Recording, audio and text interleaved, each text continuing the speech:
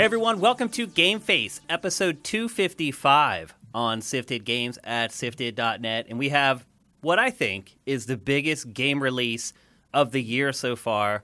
We're going to discuss Resident Evil Village in depth on today's show. Alongside me to do that is Matthew Kyle. What's up, Matt? 255. If we were Pac-Man, we'd be hitting a kill screen. That's good, man, that you picked up on that. How's your week been? Okay. I don't know. You don't know? Did you sleep all week? No, I didn't sleep enough this week. That's the problem. It's Resident Evil, Baldur's Gate, cleaning, a lot of tax emails, because that's coming up. But, Keep it on. Nothing too exciting. Yeah, still waiting for like everybody else I know to finish the vaccination stuff. Yeah, I get mine on Saturday, my second shot, and I'm finally free. You got 2 more weeks. Let those antibodies build up. Yeah, but I'm just saying the responsibility part of it, as far as all the logistics and the coordination. Going to a weird hotel to be stabbed by someone is over. Well, my wife got vaccinated at some shady CVS in the middle of like Compton, basically. So to me, the hotel seems like I'm at the Four Seasons compared to where she went, but she wanted a very specific vaccine, so they had it there. The hotel seems like the Four Seasons is a statement, yes. But I hope all you guys are getting vaccinated. I hope you guys are starting to feel how Matt and I are, where you're kind of seeing more than the light at the end of the tunnel. The end of the tunnel is actually like right there. So hopefully you guys are all in the same boat and you're getting ready to go back to normal life. I know I am really, really excited about it. We do have a big show for you guys today. We got like 7 topics, I think, in today's show, but obviously RE Village is the big game. One note is you may be expecting for us to talk about Hood, which is the asymmetrical multiplayer game based on Robin Hood. I did not get review code until this morning, unfortunately, so you have to put a pin in that one and wait for next week for us to tackle that game. But it seems to be pretty good. Some of the initial reviews have been higher than I thought, so I'm kind of excited to check it out. Let's see. Housekeeping. What do we have got going on? This Saturday is the next live recording of Ask Shane Anything. It's already the second Saturday of the month. As I've said before, the live recording is open to everyone who pledges $7 or more per month on our Patreon at patreon.com/sifted. In fact, I'll run that graphic right now. And there will be a post. It's the stream starts at noon on Saturday, noon Pacific, 3 p.m. Eastern. There will be a post to remind everybody up on our Patreon early in the morning, and then about 10 minutes before noon Pacific, there will be another post that will include all the Zoom call info for you guys to join the call. It's really a good time. We had a lot of fun doing it last time. We've only done it twice so far, but our audience built on the second one. Really hoping you guys can kind of put it on your calendar and show up. Generally, we talk for around an hour and a half-ish. And as always, you can ask me anything you want. And then the archive will then be posted usually a couple of days later because there's a lot of post-production that has to go on with that show now that it's live. But then it usually gets posted for everybody else a couple of days later on our Patreon and at sifted.net. So make sure you check that out. Another thing, this Friday, the new episode of 3 Night Weekend has a very special guest. We have Frank O'Connor on the show. Do you know who that is, Matt? Mm-hmm. Oh, yeah, Halo guy. Yeah. So Frank O'Connor he started as the community manager for Halo back in like 2006 or something like that. And then he moved into like creative director / community manager for Halo. He has been working on the Halo franchise for 17 years now. But he is the next guest on 3 Night Weekend. Recorded a conversation yesterday. He's really busy right now, as you might imagine, because they're trying to wrap up Halo Infinite. So I had to get him when I could. And it shut Schreier up. So I had to get him when I could. So we recorded it yesterday. The show will go live on Friday. That show also has a lot of production involved with it, believe it or not, even though it's just an audio-only show. And that'll be live Friday early for our patrons, and then it'll go live on Monday for everyone else on our YouTube channel. Speaking of people who are watching our content for free on YouTube or listening to GameFace or any of our other shows for free on podcast services, it would be awesome if you could help us out. We need every penny we can get to keep creating our content and help our publication grow. If you want to help us, you can head to patreon.com/sifted. And if you can't afford it, totally get it. You can still help us with Twitch Prime. If you're watching GameFace on YouTube, there are step-by-step instructions down in the description. You do have to link your accounts the first time you do it. After you do that, it's literally one click. And you have to re-up it every month. I really wish they would incorporate rolling subscriptions for that, but they won't. So you do have to go back every month and do it. It's a huge help to us. I do want to say you guys have been great the last couple months. I can see an influx from our YouTube audience in our Twitch Prime numbers. Thank you, thank you, thank you. Please keep doing it. Again, once you've linked your accounts, it literally takes 2 seconds. You just go to twitch.tv/siftedgames and click a button. And that's all you got to do. And you give us a free $2.50. It is huge for us to keep the show going, to keep Pactor Factor going, to keep the site going. We need the money. We really appreciate if you could take just a second to do that. If everybody who watched the show on YouTube did that, we'd be golden. So just to put it in perspective, you can make a huge difference for us, our YouTube audience, and it costs you nothing, and it takes you a second. We really, really appreciate it. And I think that's it for all the housekeeping for 255. We want to get into the show because we do have a lot of topics, and usually we save the biggest topic for the end of the show, which is obviously Resident Evil Village. But this week, we're giving you guys a special treat. I realize some of you guys can only show up for the beginning of the show, and eventually you may have to go leave and do something, or maybe you're going home from work or whatever. So we're hooking you guys up with Resident Evil Village right off the top today. Matt, how far did you get in the game? Have you finished it by any chance? No, I think I'm like, I assume I'm halfway through because I'm right about to fight the second, whatever you want, weirdo monster lord people. There's 4 of them, and I'm pretty sure I'm about to fight the second guy. You're nowhere near halfway through. No? No, There's a lot more. Yeah. Well, actually, because I heard it was pretty short. It is pretty short, but so here's the thing. So maybe we should set up the story first. It is a direct continuation of Resident Evil 7, which a lot of you guys may remember was also available for PlayStation VR and playable in VR. This game is not. It is 2D only. But it picks up basically right at the end of that. Ethan is living a domestic life with his wife, Mia, and their daughter, Rose, who is just an infant. The other thing you may remember is at the end of Resident Evil 7, you're forced with a choice. You have, like, one vaccine, and you have to choose between Mia, who's your wife, and this other person who's helped you along the way. Well, they basically decided that saving Mia is the canon in the overall plot of the game. So when you start, you're living the domestic life with Mia and your kid. Chris Redfield busts into your house with a bunch of soldiers, kills Mia, steals Rose, and then you kind of black out. When you wake up, you are in, is it Romania, Matt? Yeah, it's in Romania. You are in Romania in this strange village wondering what the hell just happened. And that's how the whole thing kicks off. And very quickly, you're introduced to Lady Dimitrescu, which is the big, tall lady that everyone's been freaking out about ever since the game was first announced.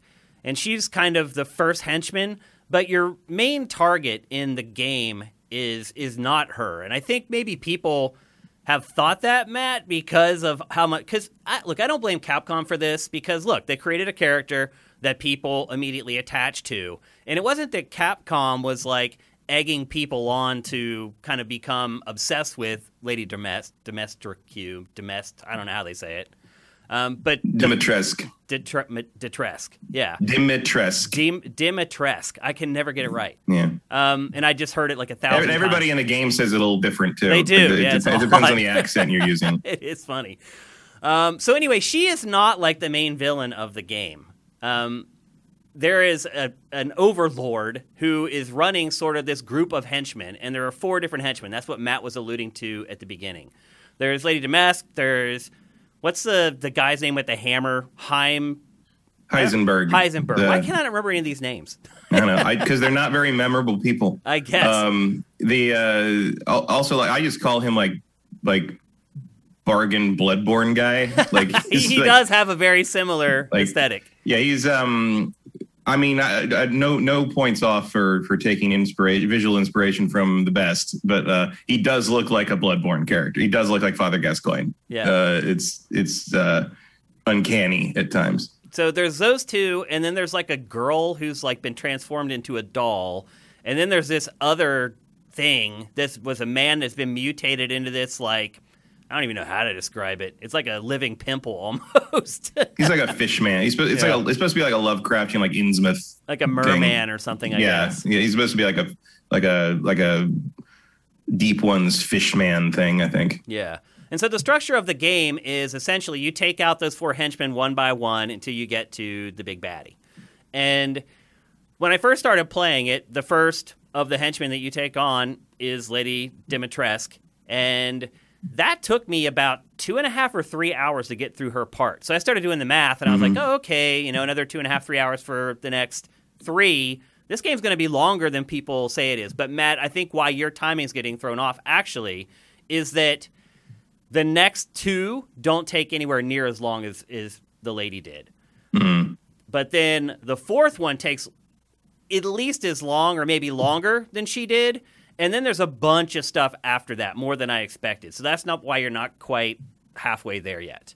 The game did end up taking me about 11 hours and 15 minutes to complete. I had seen reports anywhere from 8 hours to 18 hours. I finished it in 11 hours, and I collected a lot. I didn't get like 100%, and there's a reason for that. And I am being pretty meticulous about bluing out the map. Okay. Make sure you do that, Matt. Because one of my seriously, like before you go to a boss fight, if you can anticipate it, try to clean everything out. Because one of my biggest complaints about this game, and sometimes you can't tell that you're going to be in a boss fight and you're just screwed, but one of my biggest complaints about this game is the level design and how you get cut off from parts of the game and you cannot go back. Once you fight a boss, like you can't go back to there's no way to. Yep, it's closed off. You can even get back to like the building, and they will have put like a brick in the hole where you had crawled out of or whatever.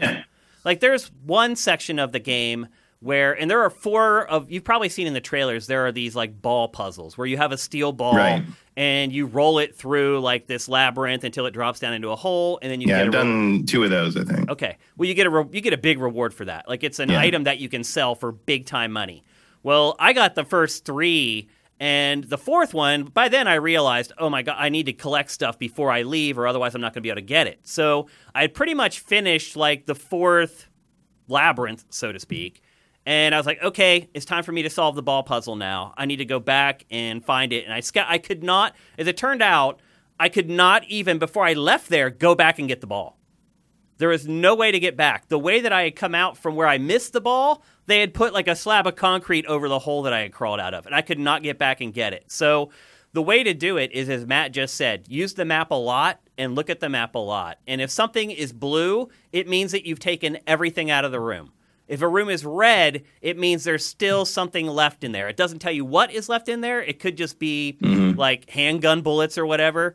But at least you know there's still something in there to collect or get. And I started just like making sure a room's blue before I leave it. Because in the castle, I did, once gets to, there's a point at which in the castle, it's very clear you are about to, go for your final confrontation. And so I was like, oh, well, I better go back and do it. But, and you can get to everywhere in the castle right before the boss fight. Yep. But because of the events that happen, like the routes are different. You got to go all the way around this side and you got to go all the way around back. You can't go through the same way you went. Yep. So you have to like take some like shortcuts if you remember them. Like so basically, it's a lot more convenient to just make sure you have everything turned blue before you leave a room, if at all possible. Agreed. Sometimes you need to go back with a different item or whatever. Like you can't help that, but certainly if it's just like because a couple of them where it's like, okay, I didn't see this pile of rusted metal in the corner the first 3 times through here, so I had to go back to go get it this time. So I'm being more meticulous about that now, because it does seem like each area gives you enough. If you find everything, it seems to give you enough money to buy the Duke out of anything you might need. The economy in this game to me is completely shot.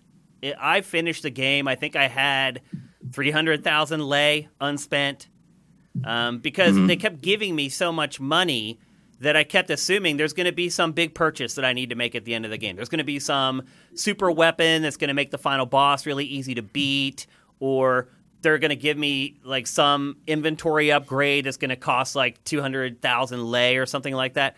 That never happened. Spend your lei.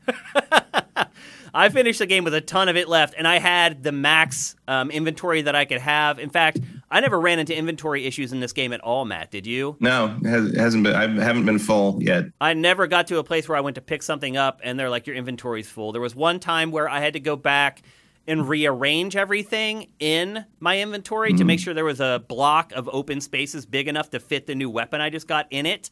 But otherwise, if you keep buying like the upgrades as they become available, you won't have any problem with inventory. And they're not that expensive because, again, the game just keeps giving you lay over and over and over again. And then if you kill enemies, if you kill a lot of enemies, that's where you get the big payouts because they'll drop like crystal skulls or whatever that are like worth 20, 30,000 lay. Just make sure you're picking everything up and you're killing as many enemies as you can. And the economy in this game eventually, in my opinion, does get broken. I wish I had realized that I was going to the final showdown because I would have bought a lot more ammo and a lot more like pipe bombs and trip mines and things like that to make the final boss easier. And I had a clue. But you know how Resident Evil is, Matt. Like, you may think you're going to fight the big bad boss, and it's just like this mini boss or whatever. Yeah, I mean, this game has a bit of a communication problem overall. Like, especially early on, there was a couple things where, like, I reloaded the game because I'd wasted a bunch of ammo on a boss that you can't fight yet. You know, like, there's a couple times where I was like, okay, so you need to tell me when I need to run and when I can actually fight. Like, yep. I'm constantly running to this and like, okay, can I kill you this time? Or are you just like here to like waste my ammo? Irritating. Yeah, pretty much. It's like, and it's like, you know, not that ammo is like hard to come by. Like, they give you plenty for the most part and you can craft it. So it's like, you know, you're always going to have enough. Like, I'm always kind of like right on the edge of enough ammo. I ran out of ammo a bunch of times. Oh, by the way, I finished the game. So, I will say this. I like the ebb and flow of that stuff, though, because one thing I'll say about this game is it's not like this steady line where you're always like underpowered or you're always overpowered. It goes up and down. It's like a saw curve. There are times where you feel like you're not prepared for what you're taking on. There are times where you feel like you're just right for what's happening in the game. And then there are times where, you know, it's the exact opposite.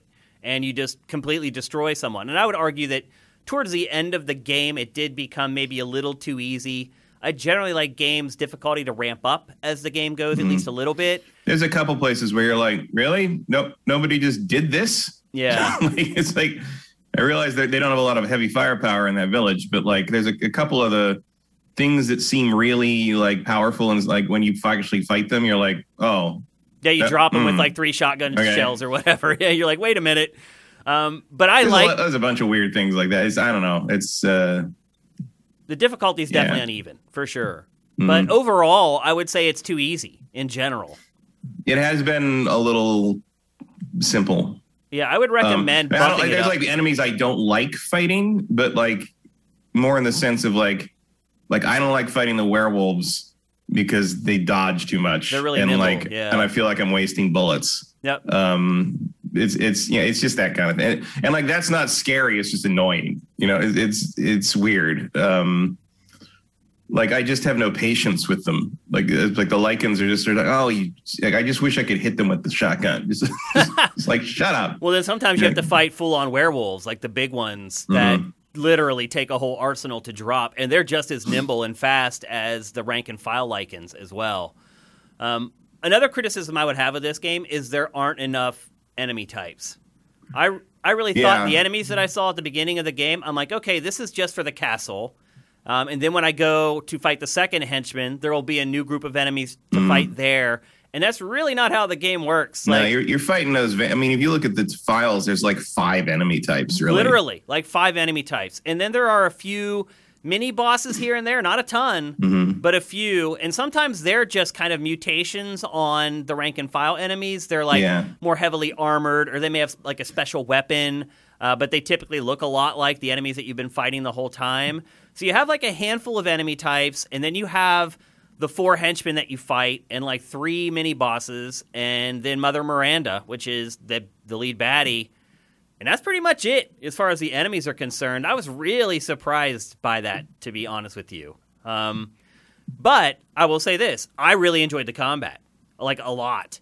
Matt was talking about the Lycans and not liking fighting them. I liked the Lycans. They presented like the biggest challenge in the game because they're really quick. They also seem to be the smartest.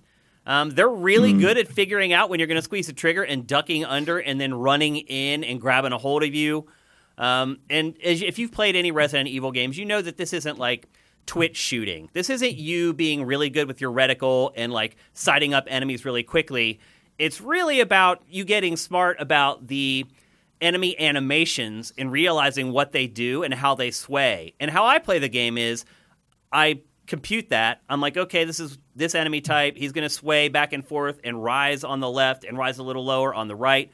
And I just put my reticle and I just leave it. And I let the enemy sway into the reticle and then I squeeze the trigger. Like, I don't play this game like constantly trying to sight up the enemies other than getting it in the general vicinity I want it. Then I just let them like walk into the reticle and squeeze off the trigger. I hit them with a shotgun, and when they fall over, I stab them until they die. Yeah, well, here's another thing I really like. That's pretty much how I roll with the minor enemies. Another thing I like about this compared to other Resident Evil games, and particularly the remakes that have come out recently, is that you know when enemies are dead. So I complained about this with both the RE2 and the RE3 remakes. You down an enemy, and then you'd walk by him, and they'd like grab you by the leg and bite you in the leg. Because there was no way to like double tap to tell if they were dead. Well, in this game, because they drop stuff, they drop, items or lay when they die, you know when they're dead. As soon as that little icon pops up, you know that you can walk past them and they're not going to get like a cheap hit on you. They also generally dissolve. Yeah, eventually. But when you're fighting a bunch of them, you don't have time to sit there and wait and watch them dissolve, unfortunately. So I really liked that about the combat. I thought the guns felt great. There's a pretty big upgrade system for the weapons. As you know, the kind of portly dude, Duke, he is the vendor in the game. And I'll say this, Matt, he kind of gets developed into more of a character later on in the game. Instead of just being a vendor, like you learn, before the game's over, you learn about him and like what his motivations are, where he's from. But initially... why he's allowed to be in everybody's house. Right, yeah. But he's the vendor, and you can go to him and you can just buy weapons outright. And as you progress through the game, more weapons come online in the store.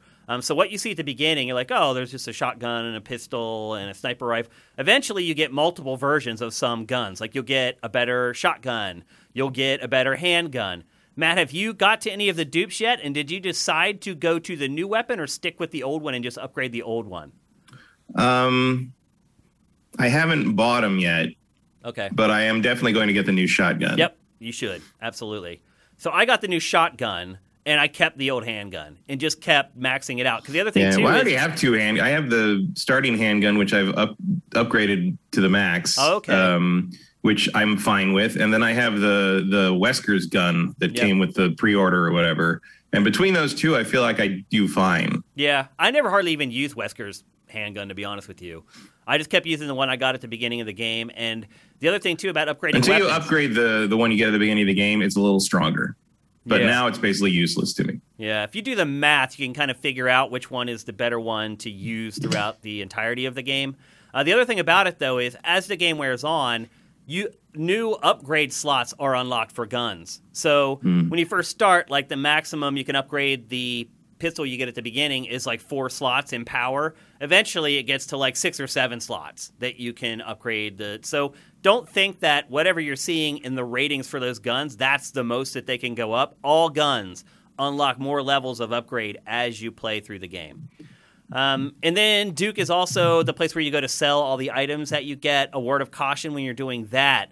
Look through your items before you sell them and look at how they're designated at the end. If they are designated as just valuable or really valuable, just sell them. If they say valuable / combinable, do not sell them. Because if you find the other part that you can combine with that first part, you get buku money. And honestly, I think that's probably where the monetary system got out of whack for me. Once I figured that out and started waiting to sell the weapons or the items once I've combined them, that's when my cash just like got out of hand and I had more than I knew what to do with. So you don't have to. They did balance the game, so if you just sell the stuff as you get it, you're going to be fine. But if you want to have like extra mines and pipe bombs and things like that going into boss fights and have enough money to kind of play around with in the game, then that's kind of how you should handle it. And then the final part of Duke is the hunting in the meat. And Matt, this drove me crazy. So they let you hunt and kill animals before they tell you how it works, before they give you the ability to cook recipes. So I killed a bunch of fish. I killed the first batch of chickens that I came across, and I got to Duke, and I sold them. And then like 35 or 40 minutes later in the game, the whole cooking thing opens up. And the animals in the game are finite. They don't respawn. There are only so many. And you'll need, like, for some recipes, you'll need, like, 4 meats, 3 poultry, 2 fish. I never saw fish again, Matt. So I never completed a single recipe in the game. Not one. So that's something to keep in mind. Do not sell the meat, poultry, or fish that you collect throughout the game.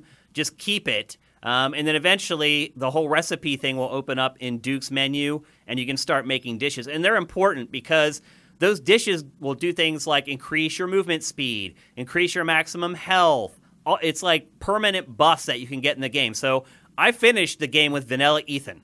Like, none of his stats were boosted at all. Ethan's always a little vanilla, I think. Well, I think he seems vanilla, but again, as in the later parts of the game, you start to realize that he is, in fact, not vanilla. Yeah, well, I mean, you see that at the beginning where early on I was just like, why do they keep mangling this guy's hands and he's fine? Oh, he just pours alcohol on his hands, and it's like, and then there's a point where something happens. Okay, something's going on. Like early on, I just thought they were being like dumb video game thing.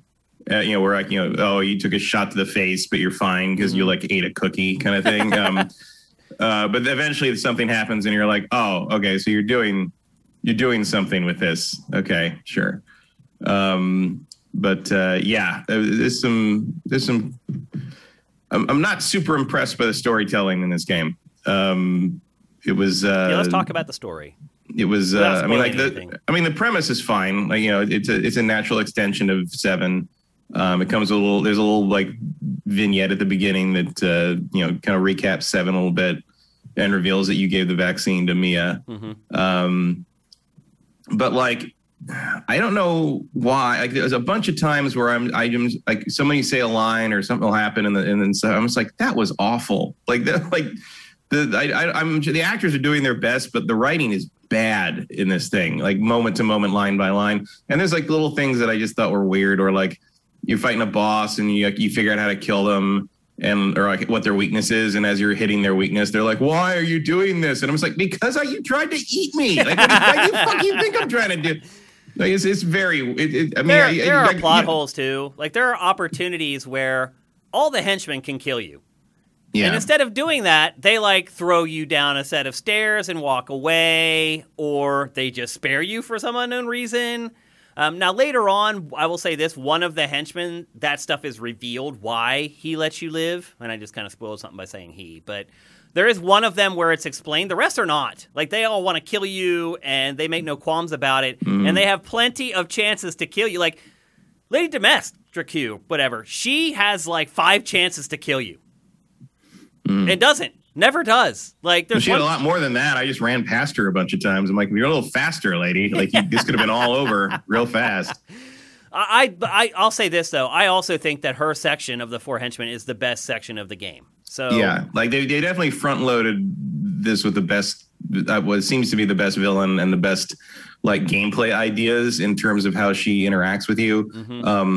After that section, like moving on to the Bloodborne guy, like I lost a little motivation, and it just felt a little more generic than it had. Which is funny because all I was doing was running around a mansion, plugging stupid keys into things to open doors, which is very Resident Evil. Like, it's like, it's very like you're playing Resident Evil just in the way it's all laid out and how you're like making progress. The influence of Resident Evil 4 is very, very obvious. Yeah, like you can shoot like them in the right down to the broken economy, really. Like, I really like the combat. I think it gives you a lot of options. Like, you somewhat. Like, I still think it's a little clunkier than it needs to be. And my main thing is, like, I don't like the first person. Okay. I don't think first person does it any favors. And like, they try to do like environmental stuff. Like there's points where like there's like the her daughter is like turning into flies and like swarm you as you're trying to get away from them. And I'm running around the room trying to do the thing I know I need to do to make them vulnerable to hit them. But like Ethan's got his hands up in front of the camera, like waving bugs away. I'm just like, move, dude. Like I have to see what I need to hit the fucking button to do. Like it gets in your way all the time. And like I also feel like I would have more of a connection to Ethan if I could see him. But like I'll just say I disagree with that. I like playing it in first person. I don't like first person stuff really anymore. Yeah. And I think I'd rather have had it be more like Resident Evil 4. Okay. Like the over the shoulder view, you mean? Yeah, like a lot of the first person stuff is effective in the cutscenes, but in terms of playing the game, I just continually get annoyed with the first person stuff. And I like the fact being able that, to move freely while I shoot. And you could do that in third person too. Like that's but it's always like they always slow you down. Like I like being able to run, sprint, like shoot, pop, run. I like being able to shoot enemies in like the kneecap and have them maimed so you can get past them. I don't feel like I had that freedom in the third-person Resident Evil games.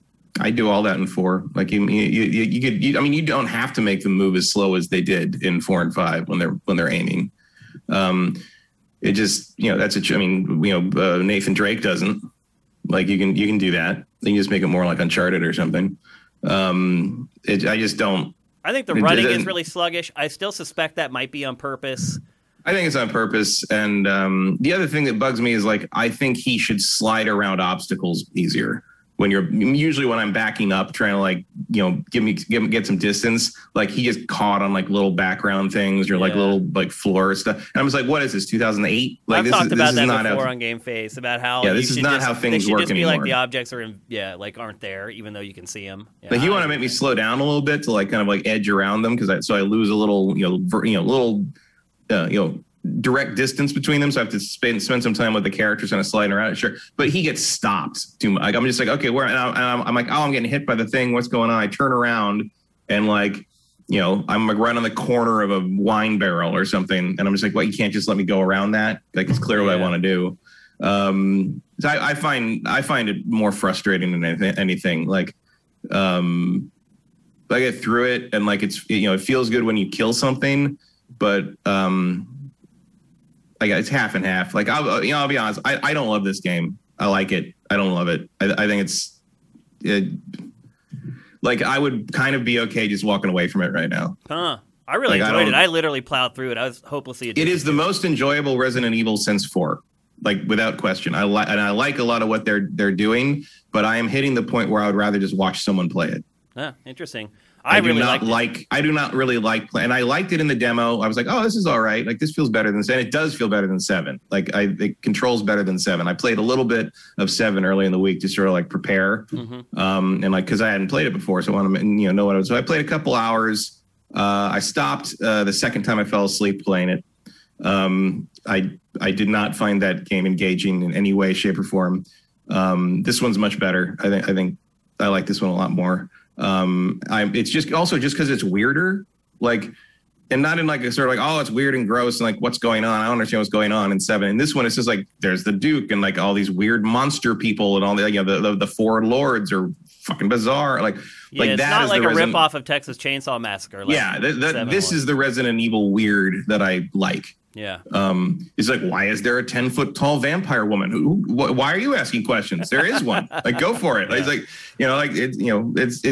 that's kind of like, we're not going to explain why. And even like little things where like, you saw in the trailers as well, like she can extend like claws out of her fingernails, which reminds me of Tyrant. I'm just like, so there's like a visual language of Resident Evil that's being perpetuated, even though it feels they've gone really far afield here. Yeah. Like it's still there. Like it's, it doesn't feel like you're in another game series. So I think that's a very admirable thing that they managed to change things up aesthetically and sort of setting wise so much and still make you remember that you're playing Resident Evil. Yeah. Like they did a lot of good things in this. It's just, I don't know. Like I think I just don't have any patience for horror anymore. Could be.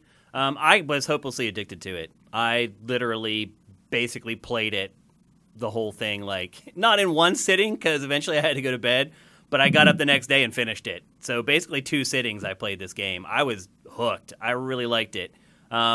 So we talked earlier about how the difficulty is kind of like a sawtooth. I would argue the design is kind of like that too. The early parts of the game, the stuff that Matt has played so far, really combat heavy, really confrontation heavy. The further you get into the game, there's less gunfights and there's more exploration. There's more puzzles to solve. I did feel kind of like the whole middle part of the game was lacking in action a little bit. I mean, it does give you an opportunity to kind of just collect a bunch of money and kind of upgrade your arsenal and kind of, collect some ammo and stuff like that. But it does kind of go through these periods. Like the beginning of the game, combat heavy, not as many puzzles. Middle chunk of the game, really puzzle heavy. And then the end of the game, the combat kind of ramps up again.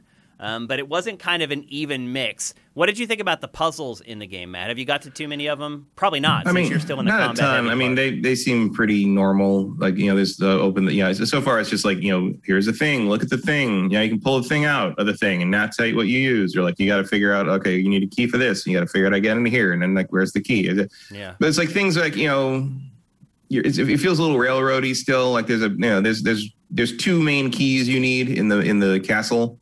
And like one of them is an obvious like objective, and the other is like you end up in a room that they literally won't let you leave until you find the key. Yeah. And the only way to find the key is to look at everything until the white prompt pops up. It's not like I saw the key and was like, oh, that's where it is. It was like it's like I went near something and the A button prompt came up and I hit that and I got it. Like it was like there's nothing particularly satisfying about that. And then I'm trying to think of other puzzles like the labyrinths I like a lot. Those are even the rolling metal ball puzzles. Yeah. Even though again, you could just let me look at it. Like like the first one you do, like there's a section where you have to like roll it in the middle of the thing past like some bottomless pits. That's the hardest one. And the first one is the hardest one. Yeah, you can't, and it's not hard because it's hard. It's hard because you can't see the middle of the model. Like it's like. Well, what I eventually figured out is they want you to tilt it so you can see it. You can, but once the ball gets there, the angle of the tilt changes, so you're stuck partly behind the rampart, and like there's nothing. It's like that's a really cool idea, and that execution, that first one, like really soured me a little bit. The first one is by far the hardest of all of them. It's really and weird. The second one was like, oh, okay, that makes more sense. Okay, that's fine. So I like that, but it's like. A couple of them had this stupid thing with the braziers that you had to like light on fire by knocking them into things. Yeah. And like one of them, the second one, I think, where you have to like knock it through a wall and then you have to knock it back to hit the second one and then open the thing. I could not get it to hit the second one. Oh, really? To save my life. Well, the funny part is the B-roll is showing one of those puzzles right now. I shot right in time it, with pushed it. I pushed the other thing. I put it, and I wasted like 10 bullets on it. I'm like, that's the thing that's bugging me. It's like, okay, you clearly want me to shoot this thing because you're giving me ammo in the room. But I'm like, why are you making me waste bullets on this imprecise physics bullshit? Have you got to the one yet where you have to set the zombie on fire? Yeah, like it's. That's pretty clever. I mean, that's cool. It's cool. It's inventive, but like I don't know if I'd call it fun. Like it's so imprecise at times that it annoys me. I don't know. Like it's there's a bunch of moments that I just felt don't match the production value. Yeah. In terms of mechanics. I mean, I'll say this about the story. We kind of just jumped out of the story without kind of coming to any conclusion about it. A lot of the things that when I was at your point of the game, and I was like, oh, none of this is making sense. I don't get this. A lot of that stuff does make sense at the end. And I'm not going to say what things that you mentioned because I don't want to ruin it for anyone. But I felt like you, when I was at your point, I'm like, this stuff, like, there's plot holes. This stuff doesn't make sense. Like, why is this happening? Like, is Ethan a god? Why is he missing part of his hand? And it's just like a mere flesh wound. A lot of that stuff does get explained. Yeah, I mean, I'm sure it does. Like, I've just... I guess for you, it seems like that, like, you kept playing because you liked the gameplay and maybe you were interested to find out what the answers to these things were. For me, I am just so worn down by the stupidity of Resident Evil as a franchise in terms of narrative that I'm just like, none of these answers are going to be good. Like, I don't care what your stupid answer to like all these dumb ideas. Like you're not intriguing me. You're just irritating me at this point. Just tell me, just get me through it. So yeah, like I don't know, like I'm torn on this one. Like I like it, but I don't like it as much as I want to like it. And like Like you said, you took you like 2 sittings to get through it. It took me like 4 sittings to get through the castle. Wow. Like I kept getting like one mask and going back and saving and being like, I think I'm done for now. Like I would play in like 40 minute spurts. Like it just hasn't grabbed. And it's weird because like the demo, I played for like, I played like 20 minutes. I didn't realize it was as short as it was. Like I didn't get to the end, but I did get to the end because I got to the part where you open that gate with the 2 discs. Yep. And I'll save it and then come back as it's late. I'll do it the next day. And then the demo was gone. But then I found out that like once you open the gate, the demo was over. But like at that point I was like, I really want to play more of that. I wanted to do more of that. And like on this, I'm just like, I'm good. I don't know. Like I might not be in the right frame of mind for it somehow. Like I really don't like the first person. I really hate the perspective. I really don't think that works for Resident Evil. I don't like it at all, especially if there's no VR. Like the VR kind of could excuse it in 7. This is not excusable to me. Like they should have gone back to third person. Like the more I think about it, the more it really, really doesn't work for me. Yeah, I really like it. I think it just, as far as the combat is concerned, it makes it way better. And I don't know, it's just a difference of opinion. Yeah, and like all I want is the option. Like I don't even say take away first person. Just give me an option to jump out to third person. Like that should be possible. They're not going to do it. I would agree with that. Why not give people the option to do it? I mean, it's probably like you put all those polygons for Ethan on the screen. You're probably going to have a visual downgrade of the environment. So that's probably why they wouldn't do it. But yeah. And another part, I think, feeding into the combat, I like how the enemies are way smarter than they were in something like Resident Evil 4. Way more elusive, way quicker, way faster. I felt like I was on the edge of my seat pretty much the whole time I played this game. There was that middle part I talked about where it kind of settles into a groove where it wasn't quite as intense, but the first act and the final act I thought were really intense.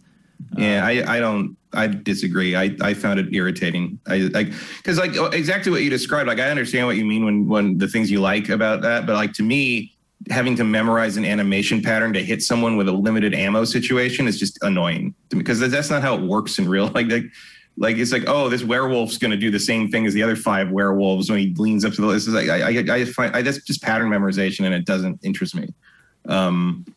Which maybe is weird for someone who plays Dark Souls to say, but like, I don't know, like Dark Souls has more variety in how they come at you, even though they are pretty dumb much of the time.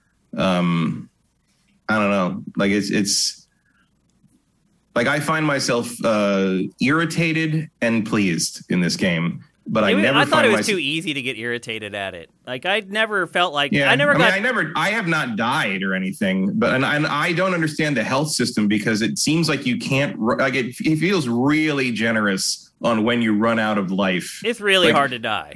Yeah, really hard. You have to get overwhelmed by like 5 lichen before you're gonna die. And they've really Resident Evil used to be very much about health management. Like, like okay, this many green herbs gives me this much health back, and this much plus a red herb gives me that much. And so I need to wait until the meter is down to this color before I use this, but I can wait till it's yellow to use one green herb. But do I want to use one? That was part of the game, was sort of the management of that. And this, they've just sort of like the one bottle heals you completely. Like you're good, don't worry about it. And it's just like there's a point at which you're like, what? Maybe it should just be regenerative at this point. Well, it is kind of because, and I haven't figured this out exactly, but there were times where I was on the fringe of death, never used health, and eventually it went up to a place where I wasn't seeing like the red on the screen anymore. So yeah, that's happened. There is some kind of regenerative stuff in it. I assume that's different probably in the harder difficulties. I'm playing on normal. There's a hard... So when you finish the game, a couple things unlock. Mercenaries, which I'll talk about in a second. Right. But there's also... Which the game tells you about before you... Like in some of the load screens, it says like, oh, do this for mercenaries. And I was like, okay, I guess mercenaries... I mean, we knew that, but... Yeah. It's weird to me that one of the load screens like revealed one of the unlocks, even though we already knew about it from like the announcements and stuff. If you aren't plugged into game news... Like, you're like, oh, I guess there's a thing. Okay. I thought that was weird. Yeah. And so it unlocks that. And then you get all these credits that you can use to unlock all kinds of stuff, like like concept art and things like that. And then there's also a harder difficulty setting that unlocks called like Shadow of something or other. I played that. Shadow of the Village or Village of Shadow or something like that. Matt, I played that.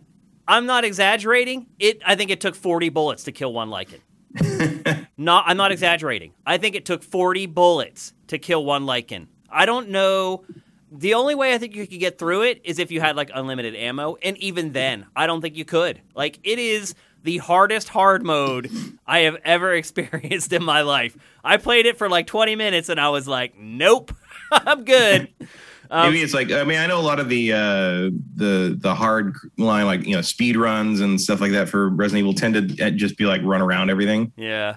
So maybe it's some of that. Like, it could be. Maybe they're just asking you to just run from everything. But you don't run very fast, and the enemies are just as fast as you. It's hard to run away from enemies in this game. Mm-hmm. Another thing I liked about the plot in this is it wasn't like you meet normal people in this. It's not just they're all like a demigod or some crazy super cop or whatever. You just meet normal people just trying to live their lives in the middle of this crazy like werewolf apocalypse. And to me, it kind of grounds the story a little bit. It makes it seem a little more relatable. And I will say this, like, after the first half of the game, that stuff does kind of go away. You don't run into just kind of citizens anymore. But it does kind of set the tone for the game at the beginning, and I like that about it. One big complaint I do have about the combat is I feel like the blocking is too slow and sluggish. Like, I just missed blocks all the time, like where I was just too late to respond to it, or he just took too long to get his arms up to block. And blocking is a really important element of this game. Because you get trapped inside with like 4 or 5 Lycan, you have to block or they're going to kill you. And so it's a much bigger deal. And then you also have kind of your... I had trouble with that because I forgot you could do that. Like after the cat, because you don't really use it in the castle much. Yeah, you don't have to. So it's a little weird that they introduced it because you do have to use it to survive a lot of the village stuff at the beginning. Yep. And then I think go through this whole long section where like you don't need it. And that, I mean, it's certainly not going to help you against, you know, the swords and the claws. And like then you get back to the Lycans, and there's a point in which I'm like, what? How can I? Oh, right, I can block. It was just one of those things I forgot about. Well, a lot of the gameplay in this is about distance, as you mentioned earlier, getting your distance away. And after you block, you can tap the L1 button, and you can perform like a combo, like a punch and then a kick that'll throw them away. Or if you don't time it exactly right, you can at least just push them away, which will give you enough time to at least reload a couple shells into your gun or pop off a couple shots before they get back to you. So distance is like a big part of the combat in this game as well. And I feel like that's another area where the first-person perspective helps as far as judging distances and stuff like that. I really enjoyed this game. I like it a lot. I would honestly say it's probably my second favorite Resident Evil behind Resident Evil 4. I don't think it's as good as Resident Evil 4. A big part of that is it's nowhere near as big as Resident Evil 4. I also didn't resonate with the characters in the game as much as I did with the characters in Resident Evil 4. Like, I'm not going to remember anyone in this like some of the characters that I did from RE4. No. I mean, I'm going to remember Lady Dimitrescu. Yep. And, I mean, Mother Miranda's a cool design, and the weird ventriloquist dummy is at least like mildly creepy. Yeah. Or at least the performance is. I don't know who the actress is for that, but she's really throwing herself into it. Yeah, so I appreciate that. One of my big issues in terms of like, you know, kind of the presentational narrative structure is I think because Dimitrescu is obviously the first major villain you fight. But Heisenberg, the Bloodborne werewolf, is sort of like kind of the leader of the 4. Like he's he's the dominant one in the 4. He's the one you see the most at first, and he's sort of the one you run into first. And he just kills the game dead when he's on screen. He's so boring. He's just a big hairy dude. Yeah. Like I am not impressed by you, sir. Like I am not. The other 3 are way more interesting in terms of like antagonists, and the fact that it tries to build him up into something is silly to me. Because there's like points where you're reading like, you know, letters from Lady Dimitrescu in the castle, or like the cutscenes where she hates that guy, and she's like, oh, how dare she treat him the way she treats me? I'm like, yeah, I agree. Like, I know you're trying to kill me, but like, we can definitely have that conversation if you want to. Like, I'm right there with you. Like, you know, I will say this: of all the characters in the game, he is the one who's motivations are most clearly spelled out by the end of the game. And I think a lot of the stuff that you're like talking about right now, you understand it by the end of the game. Mm-hmm. And I don't want to ruin anything. But he ends up being like one of the focal figures in the plot by the end of it all.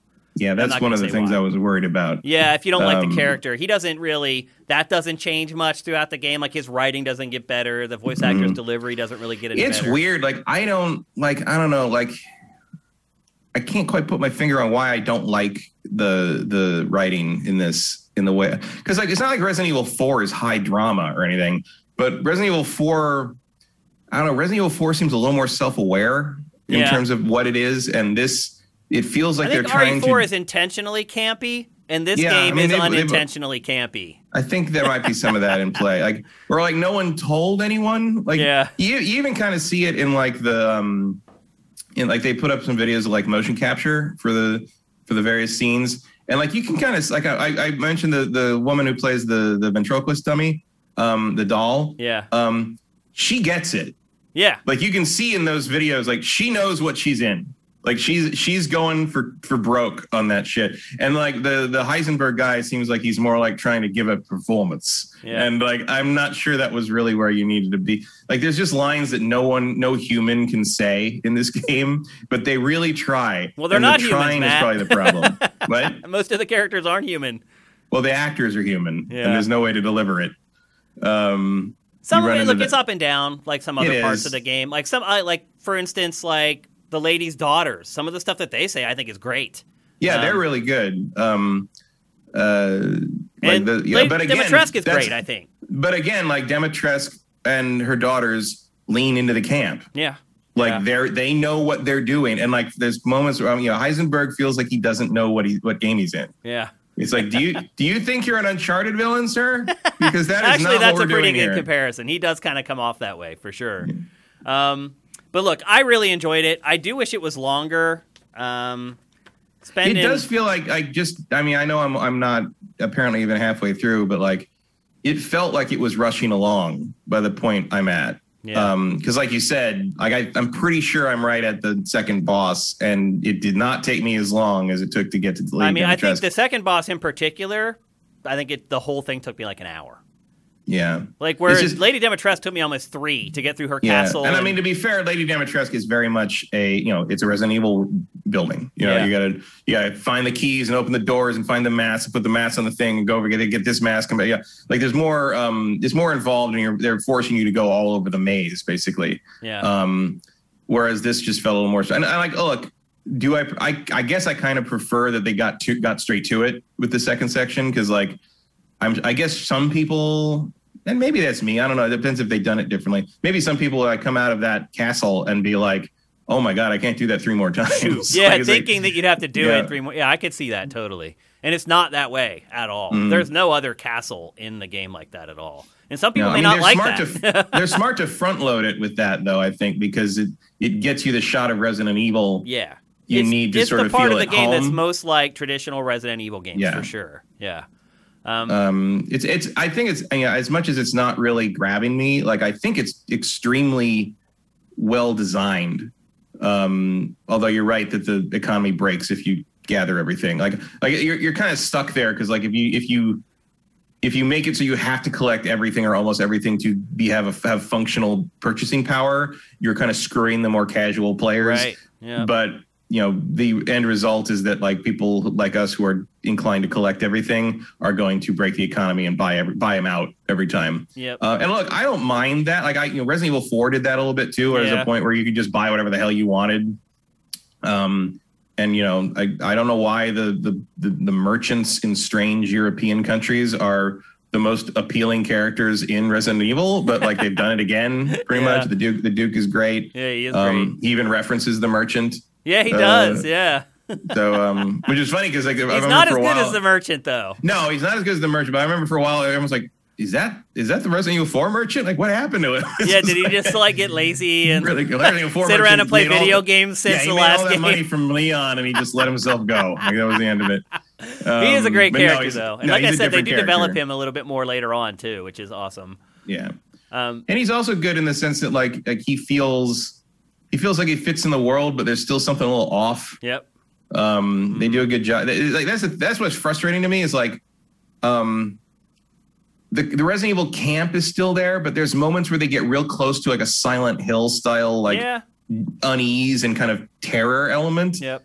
And like they just don't go for it, at least not so far. And like that's and I know that's not what Resident Evil is about. Resident Evil is more about, gross out gore monsters and like, like getting hit in the face with things. Mm-hmm. But like, Resident Evil doesn't do a lot of like, Silent Hill style like terror. Resident Evil is not as cerebral as some of the other horror games around there. But like they get close to something a couple times in this so far, and I just sort of felt like, oh, and then it turned out to just be like a shootout, and I hit the thing, and then I get to shoot him with a shotgun, and now you're done. Like it's like, and then Ethan doesn't react to it at all. Like it's just like you beat like this, you beat like a horrifying vampire fly monster girl, and he's like, yeah, stupid witch. Yeah. Like, okay, dude. Like, that's he's been through it though already. He had to deal with it. He's seen some shit, but like, there's a point at which you're like, I don't think anything in Resident Evil 7 would prepare you for what you see in this. Right. Like, this is a whole new level of shit. Like, it's like, wait a minute, like creatures from folklore. Are you what? Like,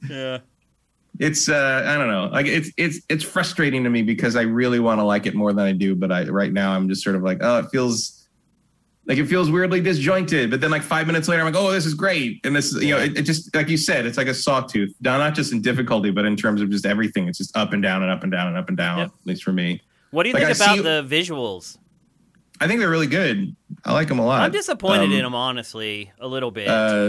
There's like some, up close stuff can be a little muddy in places, but in general, like I think it looks great. It's not a bad looking game by any stretch. I don't think it's a next gen game, I guess is what I'm getting at. Like, no, we're not going to have next gen games. This thing didn't install on my internal drive on the Xbox, so it is definitely a last gen game being slightly enhanced by running on harder hardware. What was the better hardware? Yeah. I'm not expecting anything to be next gen unless it has the XS on it or it has, or it's Ratchet and Clank.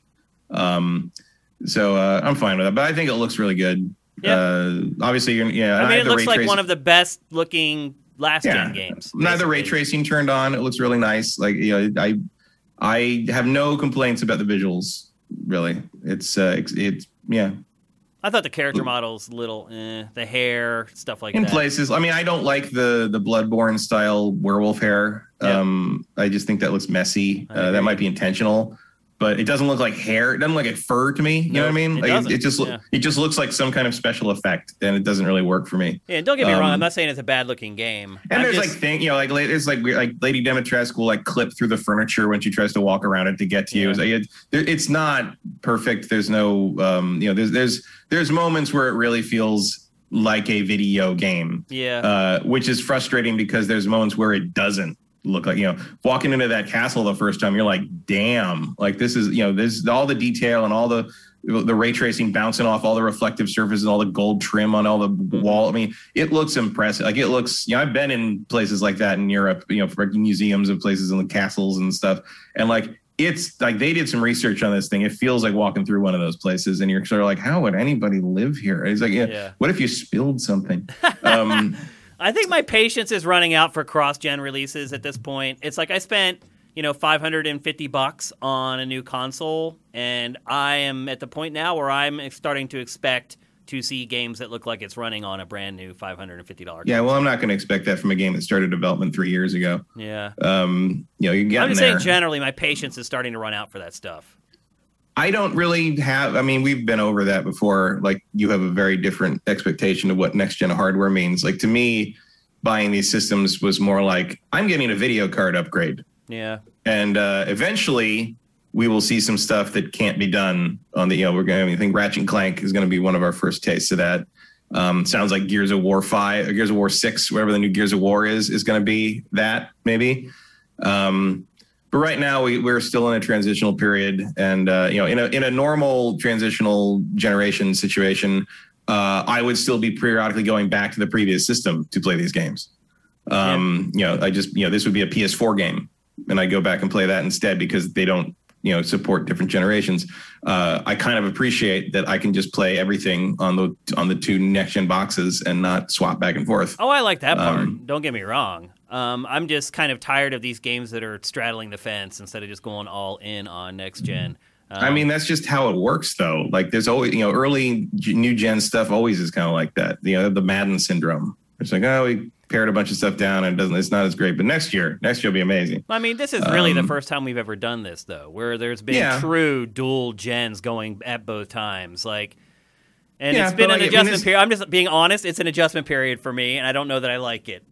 Yeah, I mean, it's got I'm ready to turn the page. I realize a lot of people still don't have like. Well, here's what I'm trying to say. There is no page. Yeah. There's no page to turn. It's a transition. It's a fade out. It's a fade in. Yeah. There's no hard line between these things. Eventually you're just going to be you're a frog in a next gen pot. And one day you're going to be boiled in ray tracing and you're never going to realize it happened. Okay, let's move on to talk about the bonus content, Mercenaries. It is unlocked, and we didn't know until I actually played it. I think the last time we talked about the game, we were kind of like, I wonder if you get it when you first start the game. Yeah, no. I don't know. Well, it also, when I bought the game, it auto-installed Reverse. Right. Or whatever, and I uninstalled that because it's like, oh, this won't be live for another couple months. I'm like, well, why are you taking up 7 gigs on my hard drive, dude? I'm not probably going to not want to play it in 7 months either, to be perfectly honest with you. Yeah, I was like, Yeah. You can get out of my house, sir. Yeah. So Mercenaries unlocks when you finish the game. It is a timed gauntlet of enemies and it's not timed as in time goes up. It's time ticks down. You have X amount of time to complete the objectives before you essentially fail. And so with each round, you have X number of enemies that you need to kill before the timer ticks down. You start out by purchasing equipment or weapons that you need from the Duke. Then you go out into the field and you just try to defeat as many enemies as you can before the time runs out.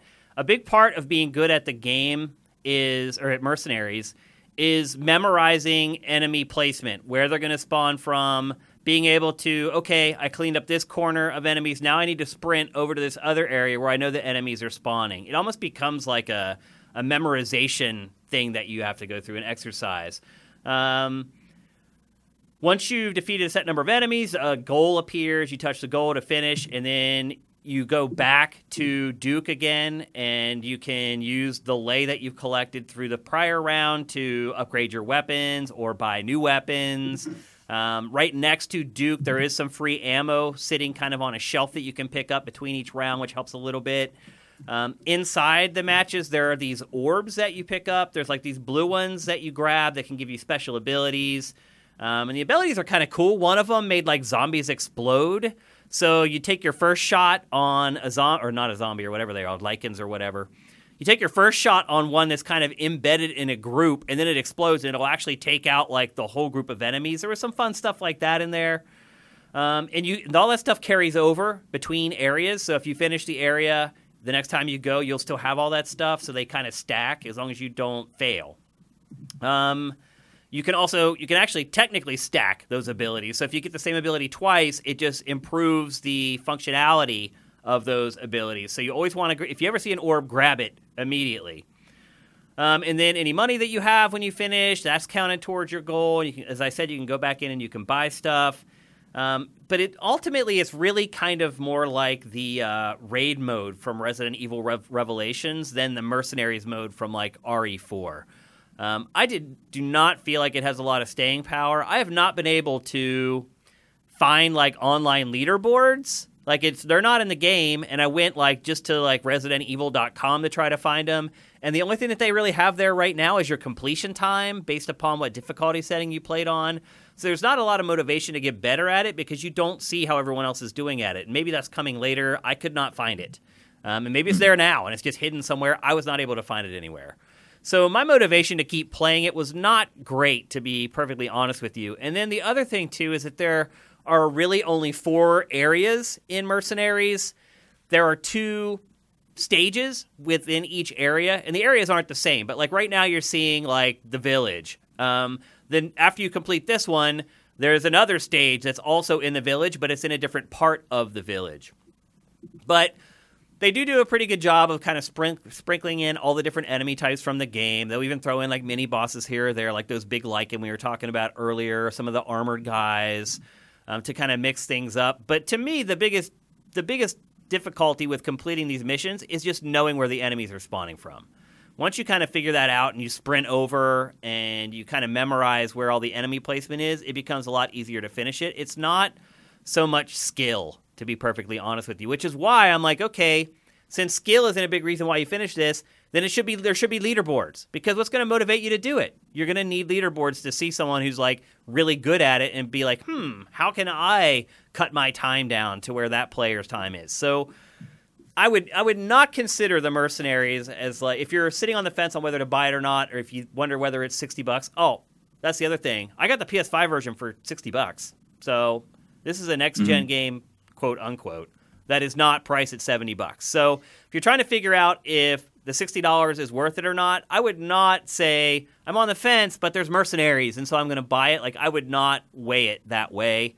I played Mercenaries for a couple hours, and I was like, I get it. I'm good. I did not have as much fun with it as I did in Resident Evil 4, for example.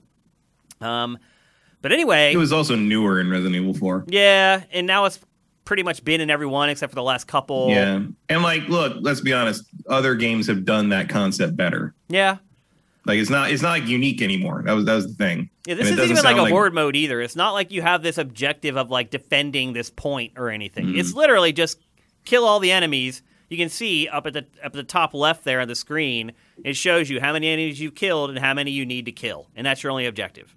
It's just to make sure in this case, you've killed all 23 enemies before the clock hits 0. So, and there are bonuses like time bonuses and combos. So as you kill an enemy, time will get added onto your clock. But again, that just ties into even further what I was saying earlier about you need to memorize where the enemies are, because if you're not killing enemies, you're running out of time. So that's kind of the ebb and flow of the Mercenaries mode. I'm guessing there will be DLC for this. Right now, like I said, there's 4 areas. There's tons of areas in the actual base game.